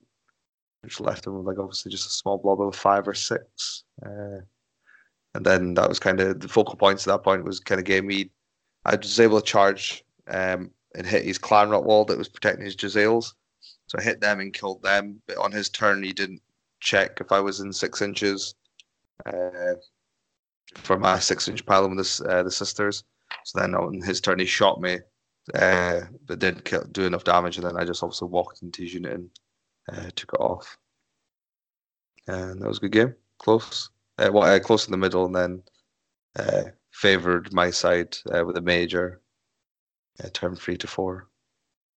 Then game 3, I played John Bayliss in place of Arcane Power. A very unfavorable matchup for me. Slaanesha's in place of Arcane Power. He has 5 heroes to my 3, but he can also keep summoning heroes, and my heroes are quite utility pieces to my army to actually play out. There's just I couldn't kill his keepers fast enough on one flank. If I killed them a turn earlier, I think I could have pushed to obviously still play for the major, but able to just flank a hero in his own, and his army is just so easy because he has like 2 heroes that he has a vice leader that just doesn't do anything but go grab objectives for him. And then he's a Rapturist at the same turn 1. So he got full 3 points turn 1. I got 1. Then I got the double turn. The double turn wasn't enough because I had to take Marathi off the objective that she claimed to then go fight and obviously try and kill his other keepers because I can't just leave them flying about and doing what they want. And that was it. At the end, I lost that game on turn 3 when obviously worked out the maths that I couldn't catch up at that point. Because he's obviously retreated his heroes off, but then because his left flank, I had nothing, no support up at that end, and he had obviously just put a hero onto the objective and then was able to run his keeper off of it again from his summon, and that was it. Yeah. Well, my first day. Well, I mean, I think it's fair to say I travelled down on the Friday. And we had a night out on the Friday night, and I hit the diarrhea at whatever time it was in the morning. It wasn't too late. I think it was, I don't know. Well, I don't really remember. There was cocktails involved, and it was quite late. I think there was pubs, there was various pubs, and this, that, and the other. And anyway, I had my diarrhea. Got up the next morning, had a shower, felt good, went to play. And it was Taken Hold, wasn't it, on Knife to the Heart, whichever one it was. Knife to the Heart. And I had Mr. Harper, so I had Tzeentch, game 1, and it was very much he castled on his objective with his keeper, all his characters. He wrapped them in Zangors. What a change! That's what I mean. Yeah, you know what I mean. I'm crap. I always call it a keeper. You know what I mean. The Skeksis guy. So he's there, and he's got the Enlightened on discs in amongst the castle. He's got acolytes surrounding that bubble, and then basically what happened over the next couple of turns was that I'd put most of my stuff with a bit of a shield. My Vampire Lord, my Necromancer. No, my Necromancer was in ambush. I put some Muskelis and my Vampire on my objective, and my Knights and my White King on a flank on terrain in my territory, so they had ridiculous save. He advanced with some acolytes, shot a few times, realised he wasn't going to hurt anything, and went back into the cage. And he just kept casting spells, summoning blue horrors, and bubbling the cage. And it got to turn 5. I won the priority, gave it. I was too far back for him to possibly get into me, so he just had to sit. And then I brought on my Morghasts, my Necromancer, and I charged. I pinionsed my Vampire Lord. I sent the Vampire Lord in, the Morghasts in, the Black Knights and the White King into a unit of 10 acolytes and clearly just deleted it. And that was it. Minor victory to me. I scored 80 points. It was very tactical. It was a standoff. I was basically in the position where I was either going to get a draw or a minor win, because it became clear that nobody was going to go for it.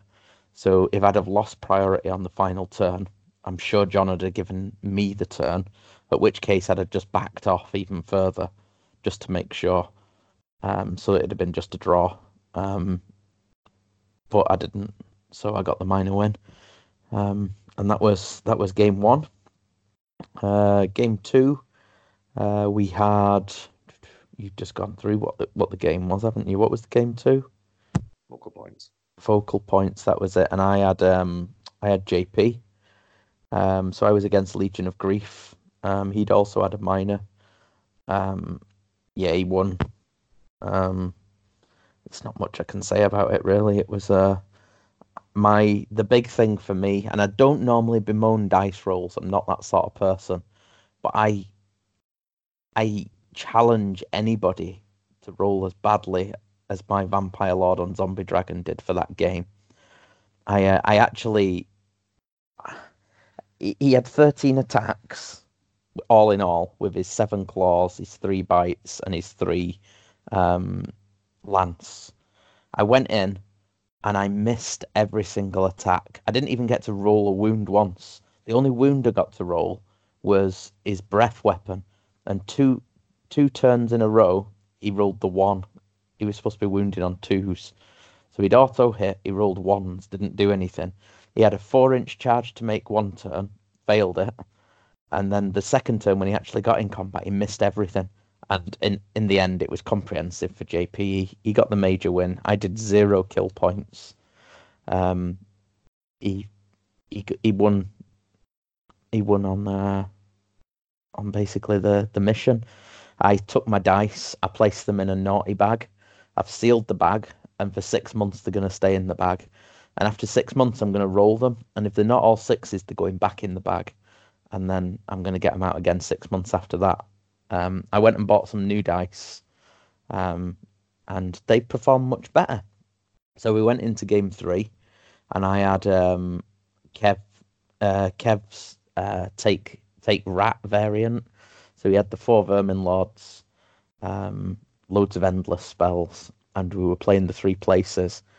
Now, I had no right to win, but, and Kev won't mind me saying it, he forgot on his first turn to his movement phase, and we didn't realise until well into the second turn.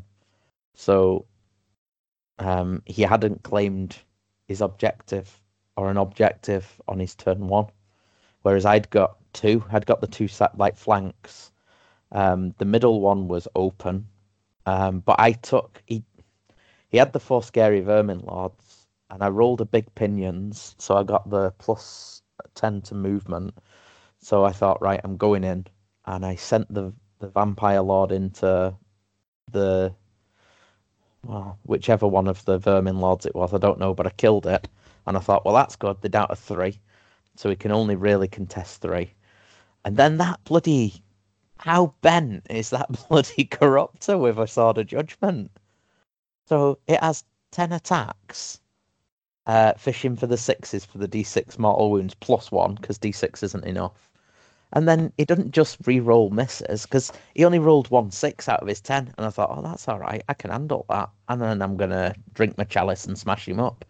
But no, he goes, oh no, I'm going to re-roll these 9. And then he proceeded to roll 5 6s. So in the end, I think he did 24 mortal wounds against my Vampire Lord, which killed him.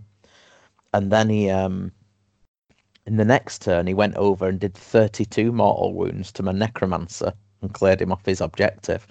But it got to the stage where I'd castled my White King so thoroughly on one objective, he scored it all 6. Plus I had the other objective for 1 turn. And because the model that he took my Necromancer's objective with, I managed to kill with the Morghasts when they came in, he couldn't win. He had to take me off my objective at the top of turn 5, and he cast the purple sun and sent it at me, but I managed to bin it off. So I won on the major. He did way more kill points than me, but as I say, I think if he'd have gone on it on turn 1 though, it'd have been exposed, so he may not have held it for that long anyway, and he wouldn't have had so much offensive. But he obviously kicked himself afterwards because he'd forgot to make that move, and ultimately it was telling because yeah, I think there was one point where if he'd have made a 4-inch charge, he would have got onto an objective and took it, but he failed the charge, and yeah, it would have been a draw if he'd have took that. Anyway, it didn't happen, so I went in on a major win, a minor win, and a major loss. And generous people had been giving me beers during the day, and then we went out, and I think I should know better at my age than to stay out till the hours that I did, and I wasn't anywhere near even good form on the Sunday. I felt pretty shocking, and I'd already consumed the diarrhea, so I was in a pretty bad way come Sunday morning, and yeah, I struggled. I'll go through me first, just because I'm here. So Sunday morning, I did get in on time. I wasn't late, despite only having 2.5 hours sleep. And we got in at 4:30 or 25 to 5 or something. Yeah, it had descended into all kinds of silly drinking, and then we crashed some corporate party where I was talking a lot of shit to people about historic buildings, and it worked. Anyway, we ended up that morning, I think there was coffee consumed. I don't know if I managed to eat in the morning, but I played first of all against the Stormcast list against Jamie, and I got the major win.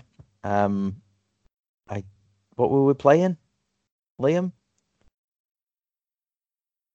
Liam's gone.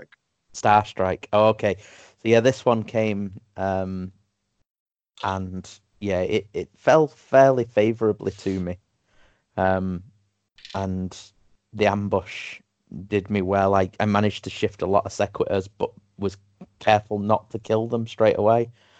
And then when I did kill them, he didn't roll the 5+. But I think yeah, I don't remember a massive amount. I know that Jamie was a good opponent, and we had a good chat. But I left things where they were and went for a power nap after that. I managed to eat some pizza, and then the last game was bloody Scorched Earth, and I just didn't.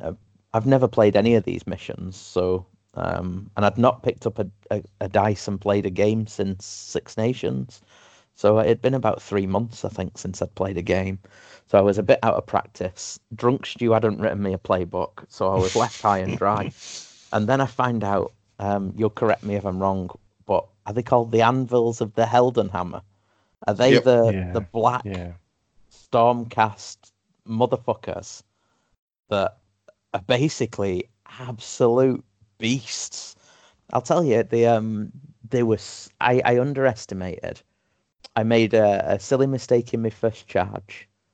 I took the turn. I'd covered all my objectives because I needed to score on them turn 1, and I was against David Alexander. Yeah, okay. He's a good player. He knows his stuff. I'd covered all 4 objectives, and I was going in for the turn 2. I felt rough. I wanted it to be either a win or a loss quick.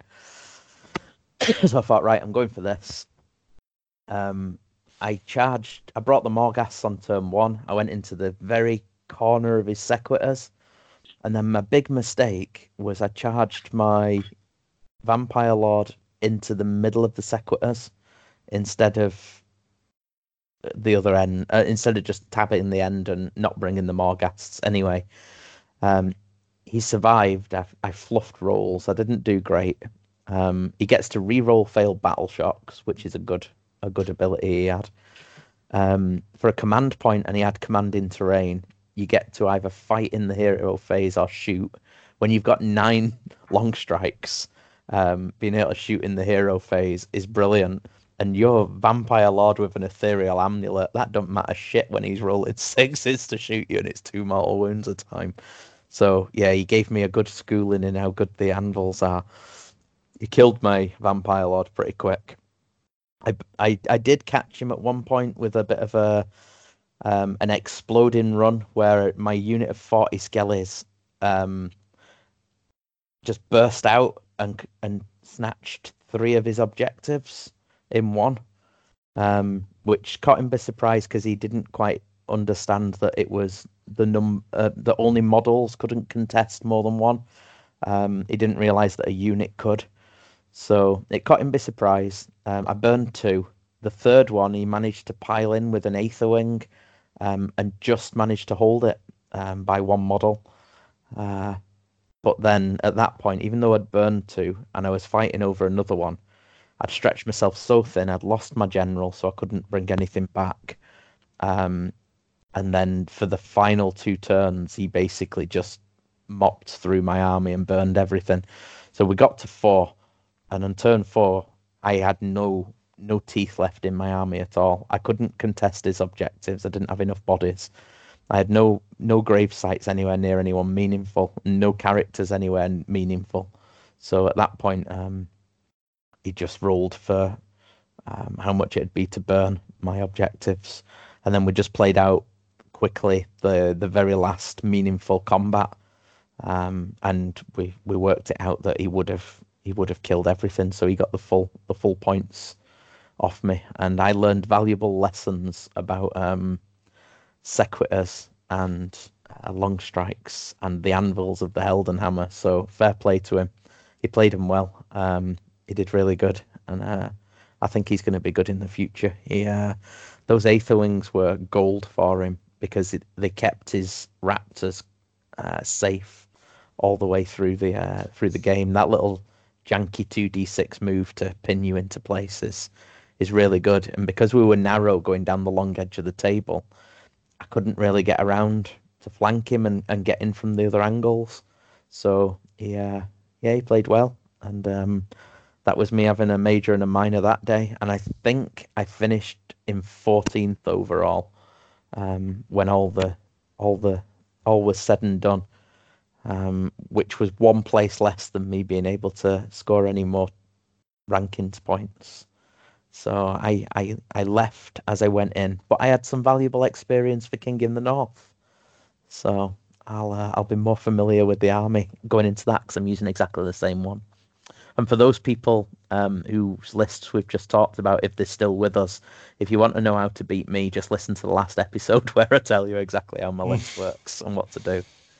So there you go. What about your game 2, Liam? Day 2. My day 2. I had Phil McGuinness in the morning.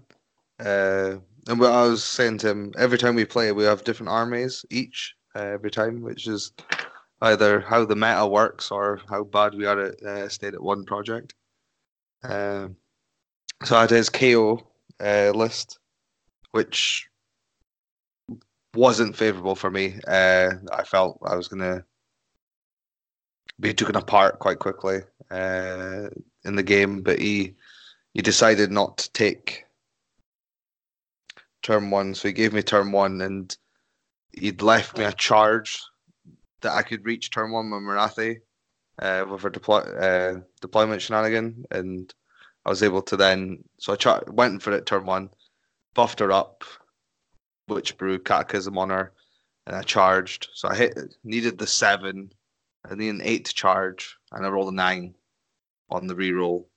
So I got into combat, hit the unit of Arcanauts, but I was able to then pile in and swing at the Ironclad turn 1, which then I was so sure I just 2 wounds is what it was left with out of its 18 from her doing 1 combat swing at it.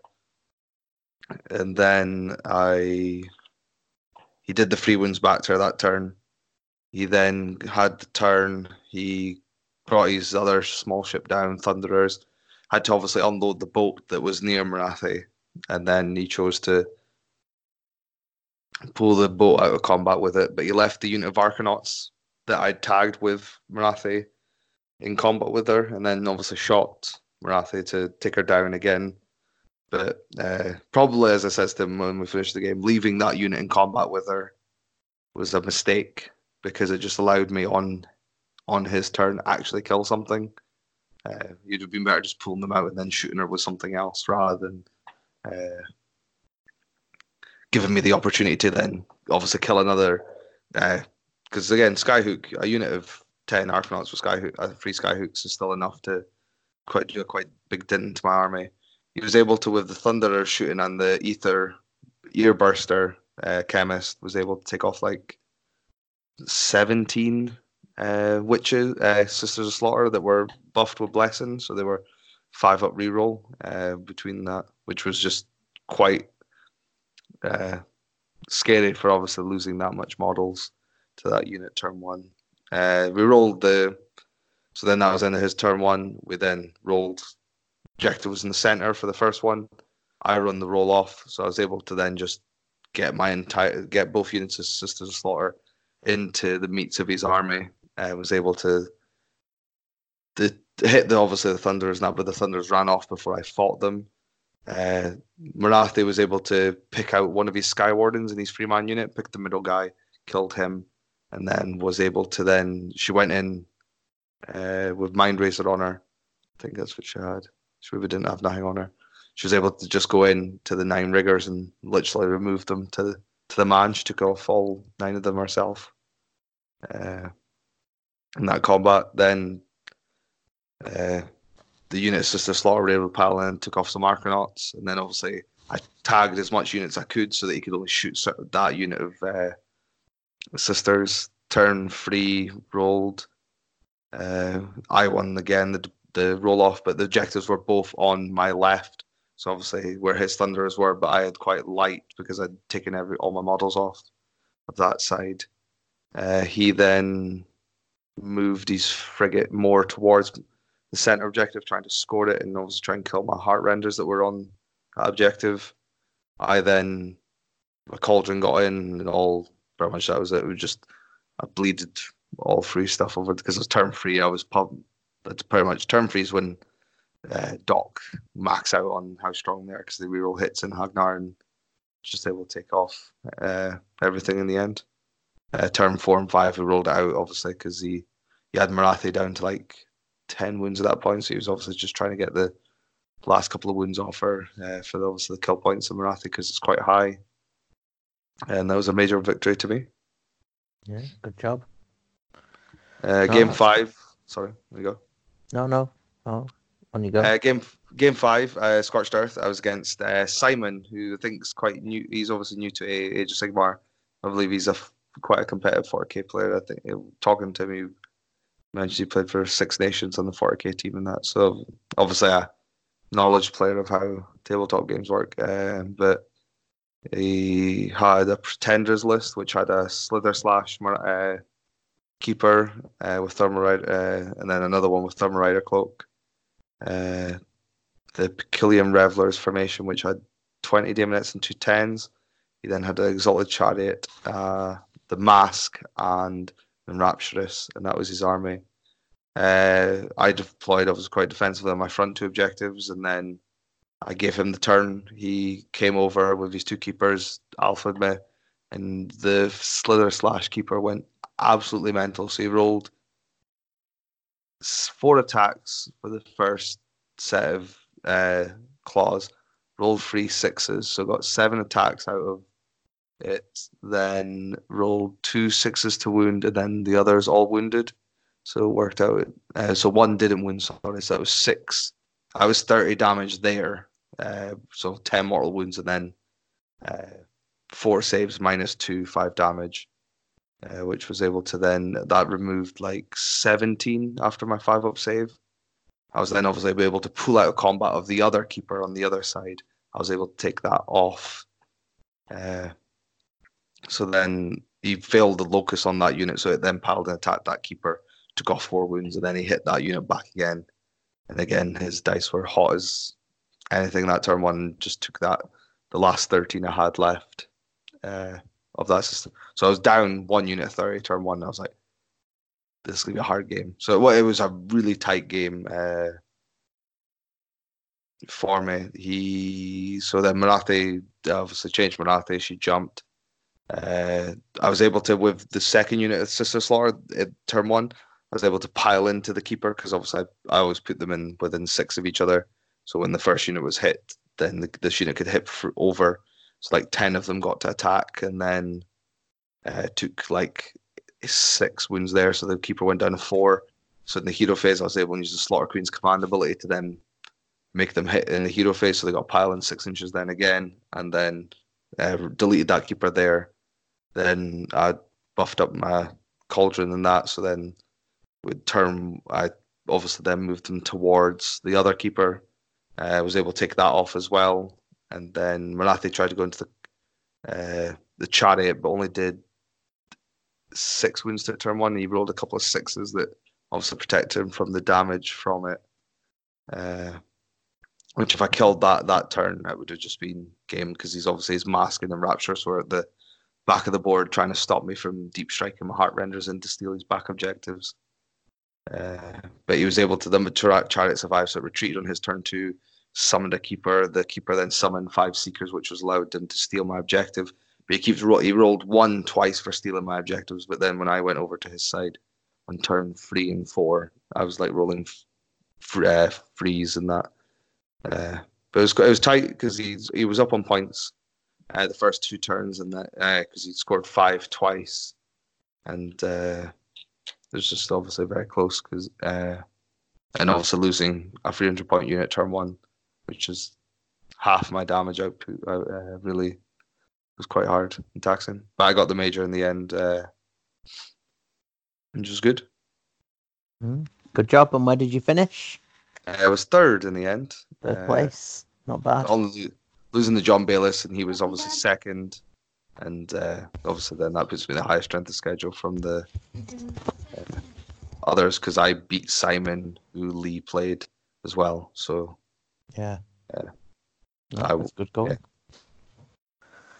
So strength of schedule is a weird thing, Phil. I do agree. I think like sometimes you can just.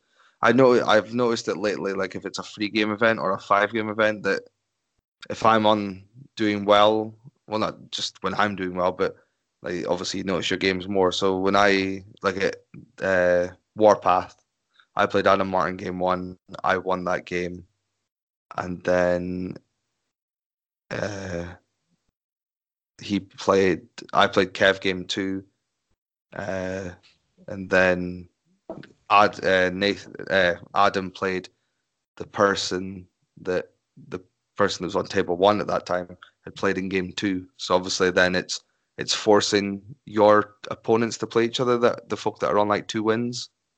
I've kind of noticed. If that makes sense. So like obviously David Nemeth played Kev Lowe game 3, and Adam Martin played Paul DeDuca, and Paul DeDuca played John Craig game 2, and Lee Martin obviously played David Nemeth game 1. So obviously then that was affecting our strength of schedule. So if Kevin had beat David, I would have won that event, because obviously I was on 3 wins as well. But obviously my strength of schedule would have went higher, rather than it forcing all our game 2 and 1 opponents to fight each other. Oh, wow. Yeah. So it works best in a 5-game event, though.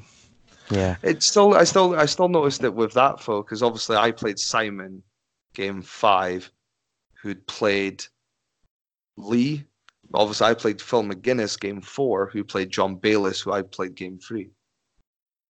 So obviously it just forced me to play people that I don't know whose calculation works off, but I'm playing people that affects the other people that are similar scores to me. So obviously Lee Martin played John Bayliss game 4. Obviously I was playing Phil that time, who'd played John Bayliss game 3. it's things like that. It's just I've started to pick up this. I don't know if it's maybe just my games I'm noticing it, but I'd actually quite like to see if anyone else noticed that. It feels that Maybe we you're need an spending. analysis. You need to Oh yeah, analyze it, yeah. crunch Well, the it's numbers, just Scott. it doesn't really matter, but it obviously that actually gives a better winner technically because obviously you're not then going to just be you get a lucky draw. It means that whoever you played is going to have to play the other people that have played good players, sort of thing, or Yeah. people that are also winning, because then that gives a better result. Yeah. Congratulations to Mark on running his first tournament. Yep. Almost paperless. He embraced the technology. The only paper he had was a big sheet to calculate his bonus points. So adding up who'd voted for what and sports votes, etiquette points and things like that. And then he calculated that, totaled it, and entered that into TTO. So it worked well for him. He wasn't there with a laptop like a lot of us do, or a big ledger. He just had a sheet of paper and a pen and was doing it through the phone. People were entering their own scores. I found it was easy even for me, and I'm rubbish at technology. It worked okay. You enter what your result was, what your kill points were, and what your opponents were, and then they verify it, and then it automatically goes through, and he just pressed the draw button when he has to. So that went well. I think the food as ever at Common Ground's great. I like the pizza on a Sunday, even though I was horrendously hungover and I gave half of mine to the dog. It's good having coffee and juice and a shop on site. I stocked up on some spray varnish because I'm finding that I really want to protect these contrast paints that I've been using because a bit of handling, and it's the same with all paints, but it just seems a little bit more maybe with those that you can rub them a bit. So I've been using a matte varnish on them. So I've stocked up on that. I suppose there was a talking point that I suppose it's only fair to mention, keeping neutral there. But the winner, and congratulations, was to JP with his Legion of Grief. A sound victor over myself on, as I said, on game 2. But there was a little bit of it's a difficult one to describe, but we got to the end of the final game, where the winner on that table was basically going to win the event. If JP had a major win or a minor win, he took it. If John had a draw, he took it. So unfortunately, for one reason or another, at the end of the time, they were only just beginning turn 3. It was obviously a very tactical and thought out game. But that put Mark in the position where he had to determine who the victor was going to be, and that was based. I mean, there were 2 options, I suppose. Well, there's more than 2, but the main 2, I suppose, are you either call it where it's at and take the victory points scored at that point in terms of the mission, because it's the 2 full turns that had been played, or you try and math hammer it out and work out what would have happened, which is what you'd normally do, but it was so early in the game and there were so many variables. I think that both of the players had compelling arguments as to how they felt the game could go in their way by the end. So there was quite a lot of debate, probably more debate than was comfortable for either of the players or the TO. And I think that, I think that made things a little bit more difficult to watch. I was trying to stay away because I know that it can be tricky, but even though people are well-meaning and trying to offer assistance, maybe that makes the job even more challenging for the judge when there's a clutch of people with their own interpretation or ideas. So even though people are well-meaning, I think that it's good to give the respect and to just pull away and let the players and the judge, whoever that may be, just talk it out privately in future. And I think that people got that, and people did move away. And in the end, the decision was taken that it'd be a decision based upon dice down at the end of the last completed turn. So that's where the points went.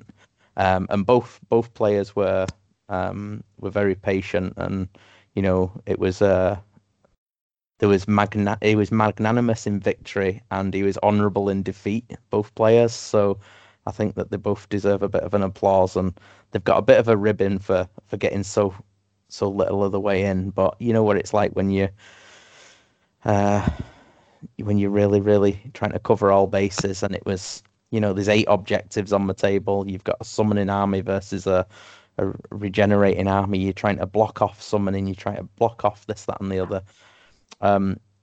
There were shout outs from the TO. I heard them at 2 hours to go, 1 hour to go.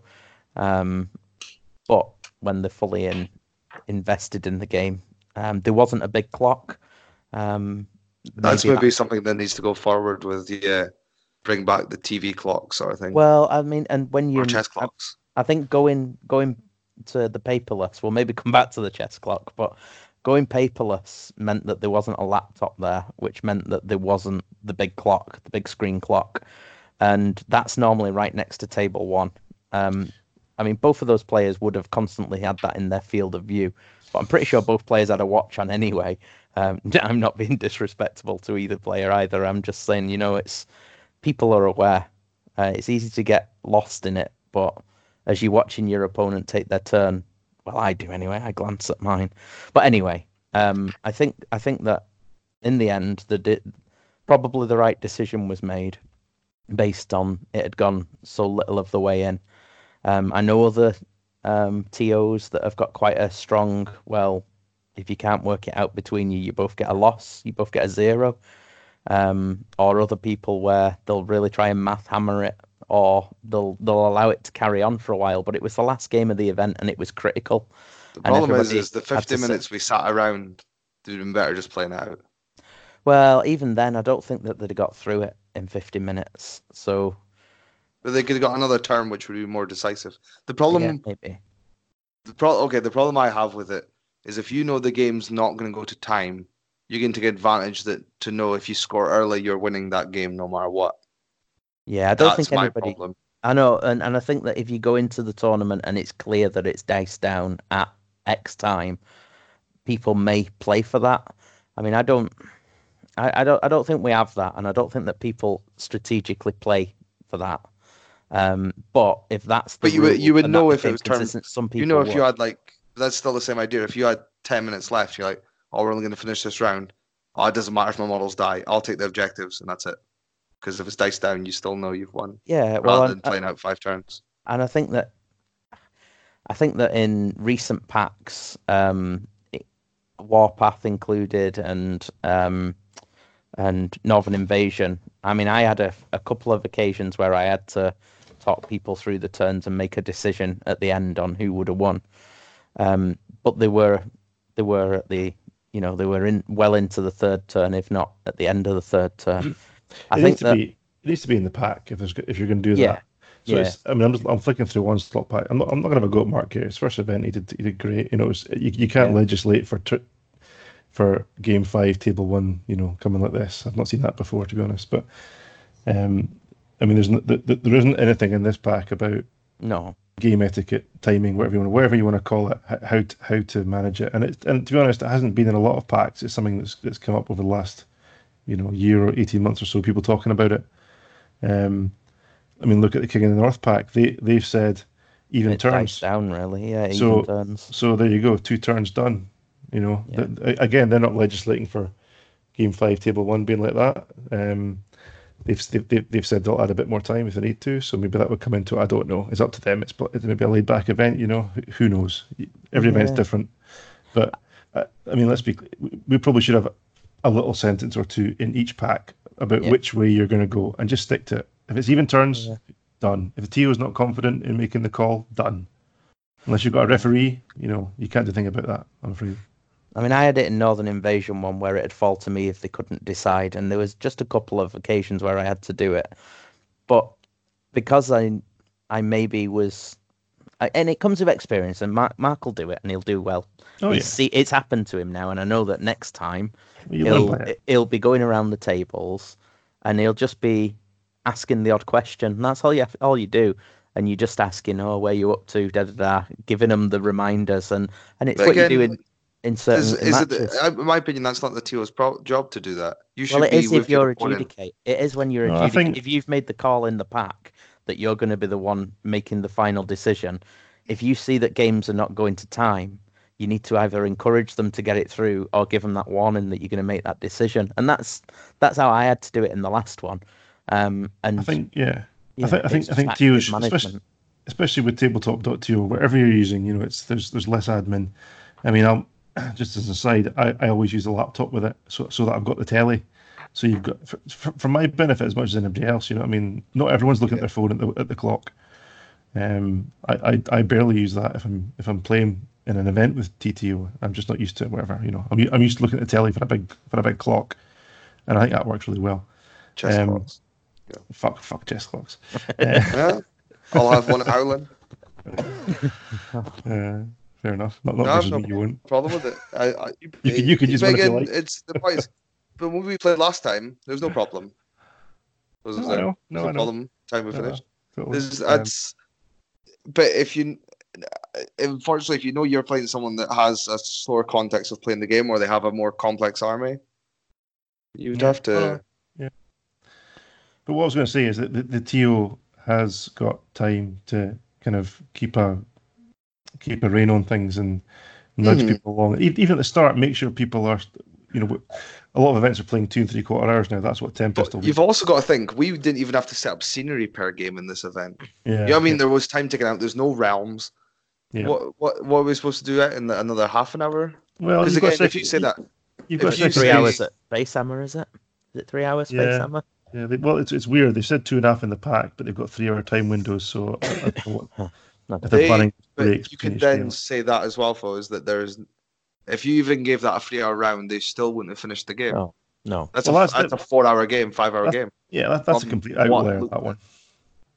That's not. Yeah, I don't think it's the norm. It's not the norm. And But what I'm saying is that the happen again, I TO don't can think. go around and just every half hour, just keep bringing on things. Say, guys, an hour and a half, guys, 2 hours, or even guys, half an hour's gone. Have you started yet? Because occasionally there's games that take a long time to just start. It's not just finish; it's start. So I think you can keep an eye on it. At regular points, just do a circuit. And that's what I'm going to try and do, Masters and Tempest. Now it's coming up to my time of the year, so I've got a few ideas, just to keep things, What's your opinion then of if turns aren't finished, like turns not being completed, like points getting taken away, sort of thing? I don't Well, know. That's I don't know. It's This is a interesting, conversation. It's interesting the King in the North pack that we've just discussed. You get an extra 2 bonus points if you finish all 5 turns. So maybe it's rewarding people who do. Is something that we can consider. I don't know. It might encourage people to get through it faster. I don't know. But I think that those individuals who were involved and the people that watched and the TOs involved and everybody else, it was uncomfortable for people. And nobody, if it was a mid-table game or a bottom-table game, nobody would have cared. They'd have probably rolled the dice and on a 4+ I win, on a 1 to 3 the other person wins. But it's for the event. Yeah, it's exponentially massive. is the conversation is that the players then at the top end shouldn't come to that level? Well, I don't think it'll happen again. I think that everybody was uncomfortable. Nobody enjoyed it, and I think that people will be more aware. And it's easy to get lost in the game, and I'm sure they'll do everything in their power to make sure they get through the game on time in future, and so do other people. I'm sure the people who watched them, and it makes you more conscious of the implications of not finishing. And I think that it's a shame it happened, but surely only good can come of it at the end of the day. And I think everybody dealt with it well and took it well at the end. And well done to everyone for keeping composure, and for John for being so positive in taking the runner-up place, and for JP for sticking with it, and for doing so well and in the end earning the win. Anyway, that's that. We've made our talk. It's not to put a shadow over a good event, because it was a good event. I'll certainly be keen to go again. Unfortunately, the date that's been announced is on my child's birthday next year. Take your child with you? Yeah, the mother of said child wouldn't be accepting that. So, yeah, it's a challenging day for me. So I may have to sit out the next one, although I'll be keen to attend another one in the future, and I would encourage people to go. He put on a good show, and it's only going to go from strength to strength. We've switched places, for those that didn't hear, that now Onslaught next year is going to be in July, and Northern Invasion is being pushed back to September, primarily because of the ETC stuff, because I don't want to be dealing with two things at once. I'd like to get that out of the way first. So yeah. So thanks to Mark for switching, and I think it helps him a lot as well because he's a teacher. So obviously that's in the middle of his summer window, his hobby window. So no, that's good stuff. So that's a sizable event. There were 32 players, and we also had Warpath only a few weeks ago. So do you have a rankings update for people, Mr. Smith, Dr. Smith? We do. So I'll put this up, saying on the chat earlier. I'll put it up tomorrow, so folk can be asking for it all week. Give them 2 days. Give them 2 days. Tell them they can have if they listen to the podcast, they can get it on the first day, and if not, they have to wait. When I say tomorrow, I mean 23:59 tomorrow. So yeah, or the day after that. Right. So yes, Warpath was the 1 day, and Onslaught was the 2 day. So they've both had impact. More so Onslaught, obviously. So I'll just start just outside the top 20, because we're a very keen Mr. John Harper. Why don't you start on place number 40? We've not got all day. Let's be honest. We've lost Liam, I think. Right. So let's just start with 23rd place. So Mr. Harper, he thought he'd crept in the top 20. He did a very good job. Good result at Onslaught. He rose 9 places, so he's up from 32 to 23. 177 points, so he's close. He's a decent run at Howling, and well, realistically, it's just Howling left, to be honest. Winter War is potentially 2, but John tends to run that one, so you can still do it. Plus, you always get dropouts. So top 20, we're talking about here for the Masters. 22nd, Mark Roberts holds on to his place despite being the TO there, so he's just outside the top 20 still. 179, dropping down 1 place to 21st. Our captain Andy Curry, I should say. Former captain Andy Curry. He's on 183, so he's just dropped out of the top 20. Didn't play at Onslaught or Warpath actually, so he's needing a wee event to. Sure, he'll go for the Howling. He's the defending champion, is he? Yeah, not? He's due to go to the Howling. So a decent performance there should get him back in the neck of the woods. He's only played 3 events, so he can certainly improve his score. So in the top 20 now. So Kev has crept in. Kev Lowe up 2 places. Decent result at the Onslaught there. So 186 points. He's just ahead of Andy, but a smidge ahead of him. Who hasn't moved actually. John Connolly, he's only something like 0.03 points ahead of Kev, so almost identical points. John Connolly 19th, so he's been running Skaven for most of the year, probably all the year actually, but no improvement there in his place. 18th, Ian Spink, one of the Newcastle legends, hasn't played up north yet, unfortunately, but he's still holding on to his top 20 place. He's in 18th, 192. Jamie Ferguson drops 2 places. He didn't play Onslaught, had to drop out at the last minute, so didn't get his Fire Slayers after all. But he's still hanging on. He's got 3 events, so he's done well in all his 3 events. Maybe we'll see him at Howling, I'm not sure. Matt Rennie also drops 2 places, so no improvement on his scores, I don't think. 207 points from 9 events, so he's been going to lots of events. He's the joint top event goer. He's the Marco Polo. There's 3 Marco Polos.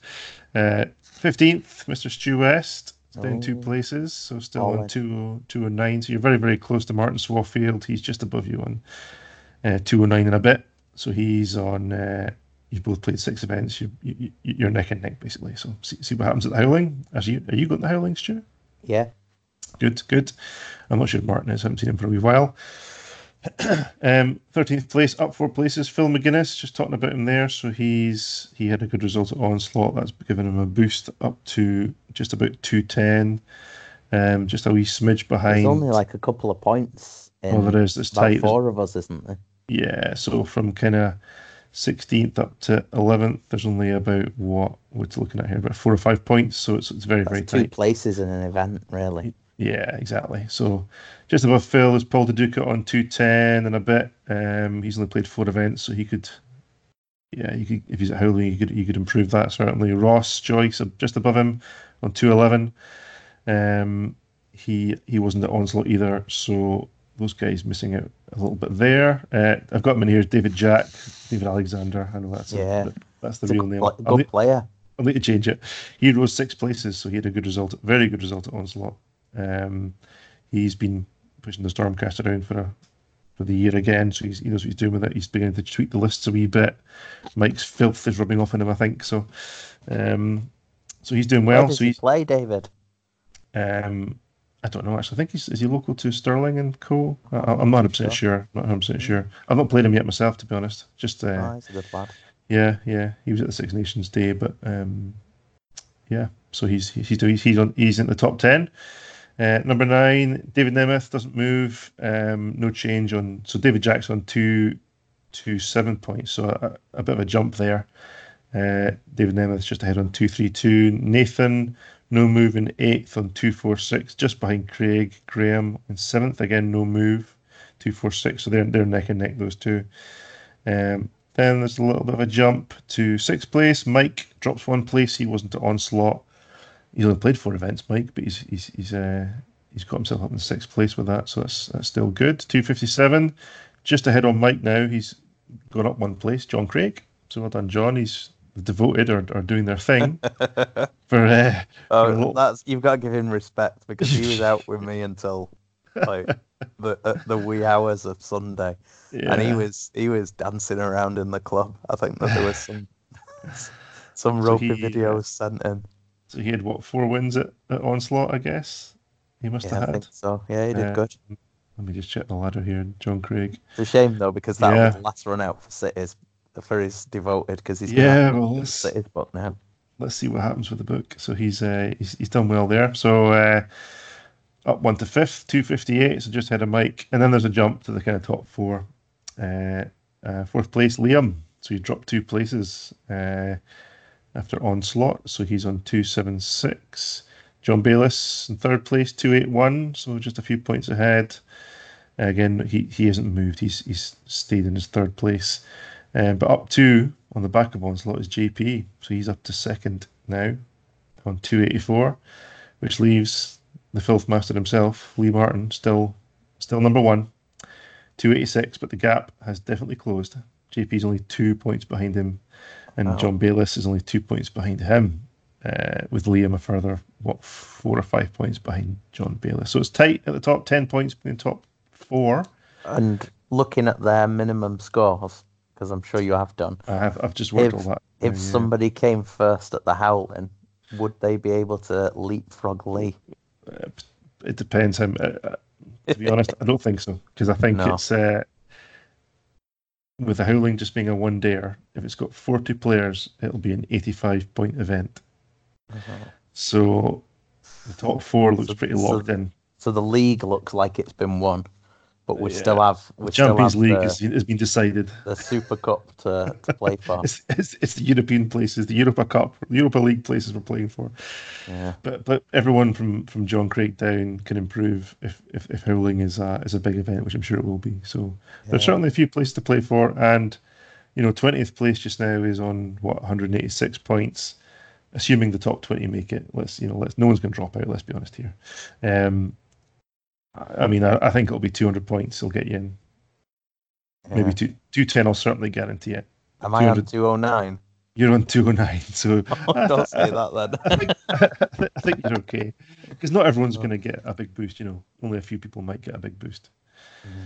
Mm, So I think 200 should get you in as my guesstimate, but we'll see. yeah. We'll see. Well, it's exciting times. So I think what we're saying is that Ian and Martin need to come up from Newcastle, Yeah. put down a marker, and take out the Howling to consolidate their places. Well, I don't know if Ian's coming. Is he? He's not been up to Stirling yet, but it'd be great to see him. But I'm Yeah. sure if his club mates with Martin, Martin comes quite often. He was up for Northern Invasion, and he came for the Masters last year, didn't he? He did. So we want to Good see him to back. Yeah. I'm just gonna check the Howling on TGA and let's see who's coming. See how many players we've got. Let's have a look. It's exciting. This Live. This is live stuff. Quality radio. So Quality at the moment there's only 28 on the TGA. Oh, it's not bad. There's still But a couple of unless months. Mike's not updated it recently, I don't know. But He is on holiday, isn't he? yes, he is. I think he's had one or two people today Cool. say that they'll join. Well, I don't see Mr. Swafield on there at the moment. No. So up you come. Yeah. Or maybe not, because he's just ahead of you, Stu. Maybe you don't want him to come. Oh, well. I know Anyway, Adam's not good. Where's Adam Rawson? Is he just outside? Because him and Sam were Right. in the top 20 for a while, weren't they? Mr. Rawson. I don't think he's coming up for another one. Yeah, he didn't do too well at the onslaught. So, Mr. Because he Rawson. took a Linda, that's why. He should take a real Mortark if he wants to do well. Oh, hang on, I think I made a mistake here. Oh, Rawson. I'll need to double check. I may have underscored Adam Rawson. oh, Oh, hang on, recount. let me check that. Yeah, I think I made a mistake in somewhere in here. Yeah, I'll need to double check that. So anyway, okay. Oh well. To be determined. There may be a small change in these by the time you see them live. Well, there you go. See. Adam. Well, yeah, I think he was just outside, and so was Sam. So Adam's done 4 of it. Yeah, I've made a mistake with Adam's score here. Sam was down a wee bit as well. Yeah, Adam's got 4 events, so I've made a boo-boo in there. Yeah, let me check. I'll update. Yeah, it's okay. I know Adam and Sam are both going to Carnage, but I'm pretty sure Carnage won't be ranked. That's just a closed doors event for 1,000 points. maximum Carnage. Sam's down in 2,000 points. Carnage. Oh, sorry, Carnage down. That's the one in Windermere. I'm not thinking Renegade. Sorry, my mistake. Sam's down in at the moment. He's below me, believe it or not. He's only done 2 events though, so Sam's not been up that much. So for all those concerned about me, I'm down in 38th, non-mover. So there you go, holding my own. Yeah. Point hovering around your age. Point. I'm 0.4 of a point, 0.4 points ahead of Ian Hunter, so I'm holding on to that. Oh, the Varangard right up your behind. Legend. Oh man, the taker of all the best sports and the best man votes from many a list. Indeed. I think he's won 3 of the 4 best, most themed army awards from Northern Invasion. So I've got just a Rawson update. I can't change the spreadsheet to view only at the moment. A live update. So if you add 80 and what's that? God, I've lost it again. 80 plus 87. What's that? That's about 167. 167. So that's where he is. So that puts him roughly 20. I think he's 25th actually. So he's outside. So that's going to bump a couple of folk down. In fact, that'll bump. No, that's okay. It won't bump me down because I'm below that already. So, actually, it might do. Anyway. I don't care anymore. It's gone. He needs to come to the Howling, and then he can come on a road trip back down with us for Carnage the day after. Oh, that's right. Yeah, of course. You're doing the double whammy, aren't you? Yeah, we are. So, cool. So there we go. All the fun is affair. I'll get this properly checked tomorrow and updated so folk can see where they are. But it's coming to a head. You know, I think if you're top 10, top 15, you should be fine. Is my guess, but don't hold me to it. I will hold you to it because I've booked my room. No, that's great. Thank you very much for that. And of course, King in the North is going to be ranked at double points Indeed. because we should link with them. We should. 'Cause It's a called King in northern. the North. It's the northern rankings after all. Yeah. So, Why not? in fact, it might just be based on this event only. That should be, yeah. Right. Well, thank you very much. So, have we got anything else? Have we covered everything we wanted to cover? I think so. Yeah. Well, I think the next time we're on then will be us wrapping up King in the North. So that should be fun. The King in the North Diaries. Yeah. We'll start it. I'm pretty sure it'll be more. Yeah. It'll be listenable. The Six Nations Diaries have been buried in a vault. In 100 years, they'll be released, and there'll be outrage. The Bobo Diaries went down quite well.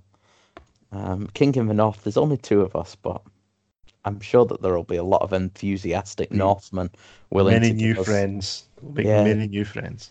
maybe they'll be willing to give us a few words about their armies and what they expect of the weekend and what fun they're having. And I've got some words for you. Now, apologies to my Norwegian cousins and friends here. I don't know Norwegian, but I do know some Swedish. So what you have to say to them, Scott, is, and you can say this after me, Jag ska. Sounds like a formation. Come on, Jag- jag ska Jorg Skar. skåla Skorla. vitlök. Vitlök. Yeah, that's a good one. That's a good starter. And Good. then, jag vill Jag vill knulla dig knulla dig i duschen. i duschen. Yeah. So all you have to say to your that's all you need to say really to your first round opponents. Good. So I learned these fantastic phrases in Swedish. Apologies to our Norwegian friends. When I worked in a Swedish kitchen for 3 years. There are other things. I can ask you where the communal funnel is if you'd like, but maybe that's a little bit too much for our younger listeners. Anyway, less of communal funnels. We're gonna sign off. I think that my money has arrived, my krona, and yours has arrived. It has. I still don't know whether I've got any cabin bags booked, any hold luggage booked. So I'm just aiming for the everything in my hand luggage and hoping for the best. We're going to be bringing offerings of best Scottish alcohol and finest Northern Invasion swag. So we're looking forward to coming over there. So there we go. And we'll find something fitting for our Norwegian cousins for our outro music, eh? Sounds good. So there's only 2 of us left. See, last men standing. The youngsters have gone. They've gone. They've gone to change nappies and play magic. Anyway, it's good night from Orkney. And I should have learned it in Norwegian, but I haven't. Oh, hey, door.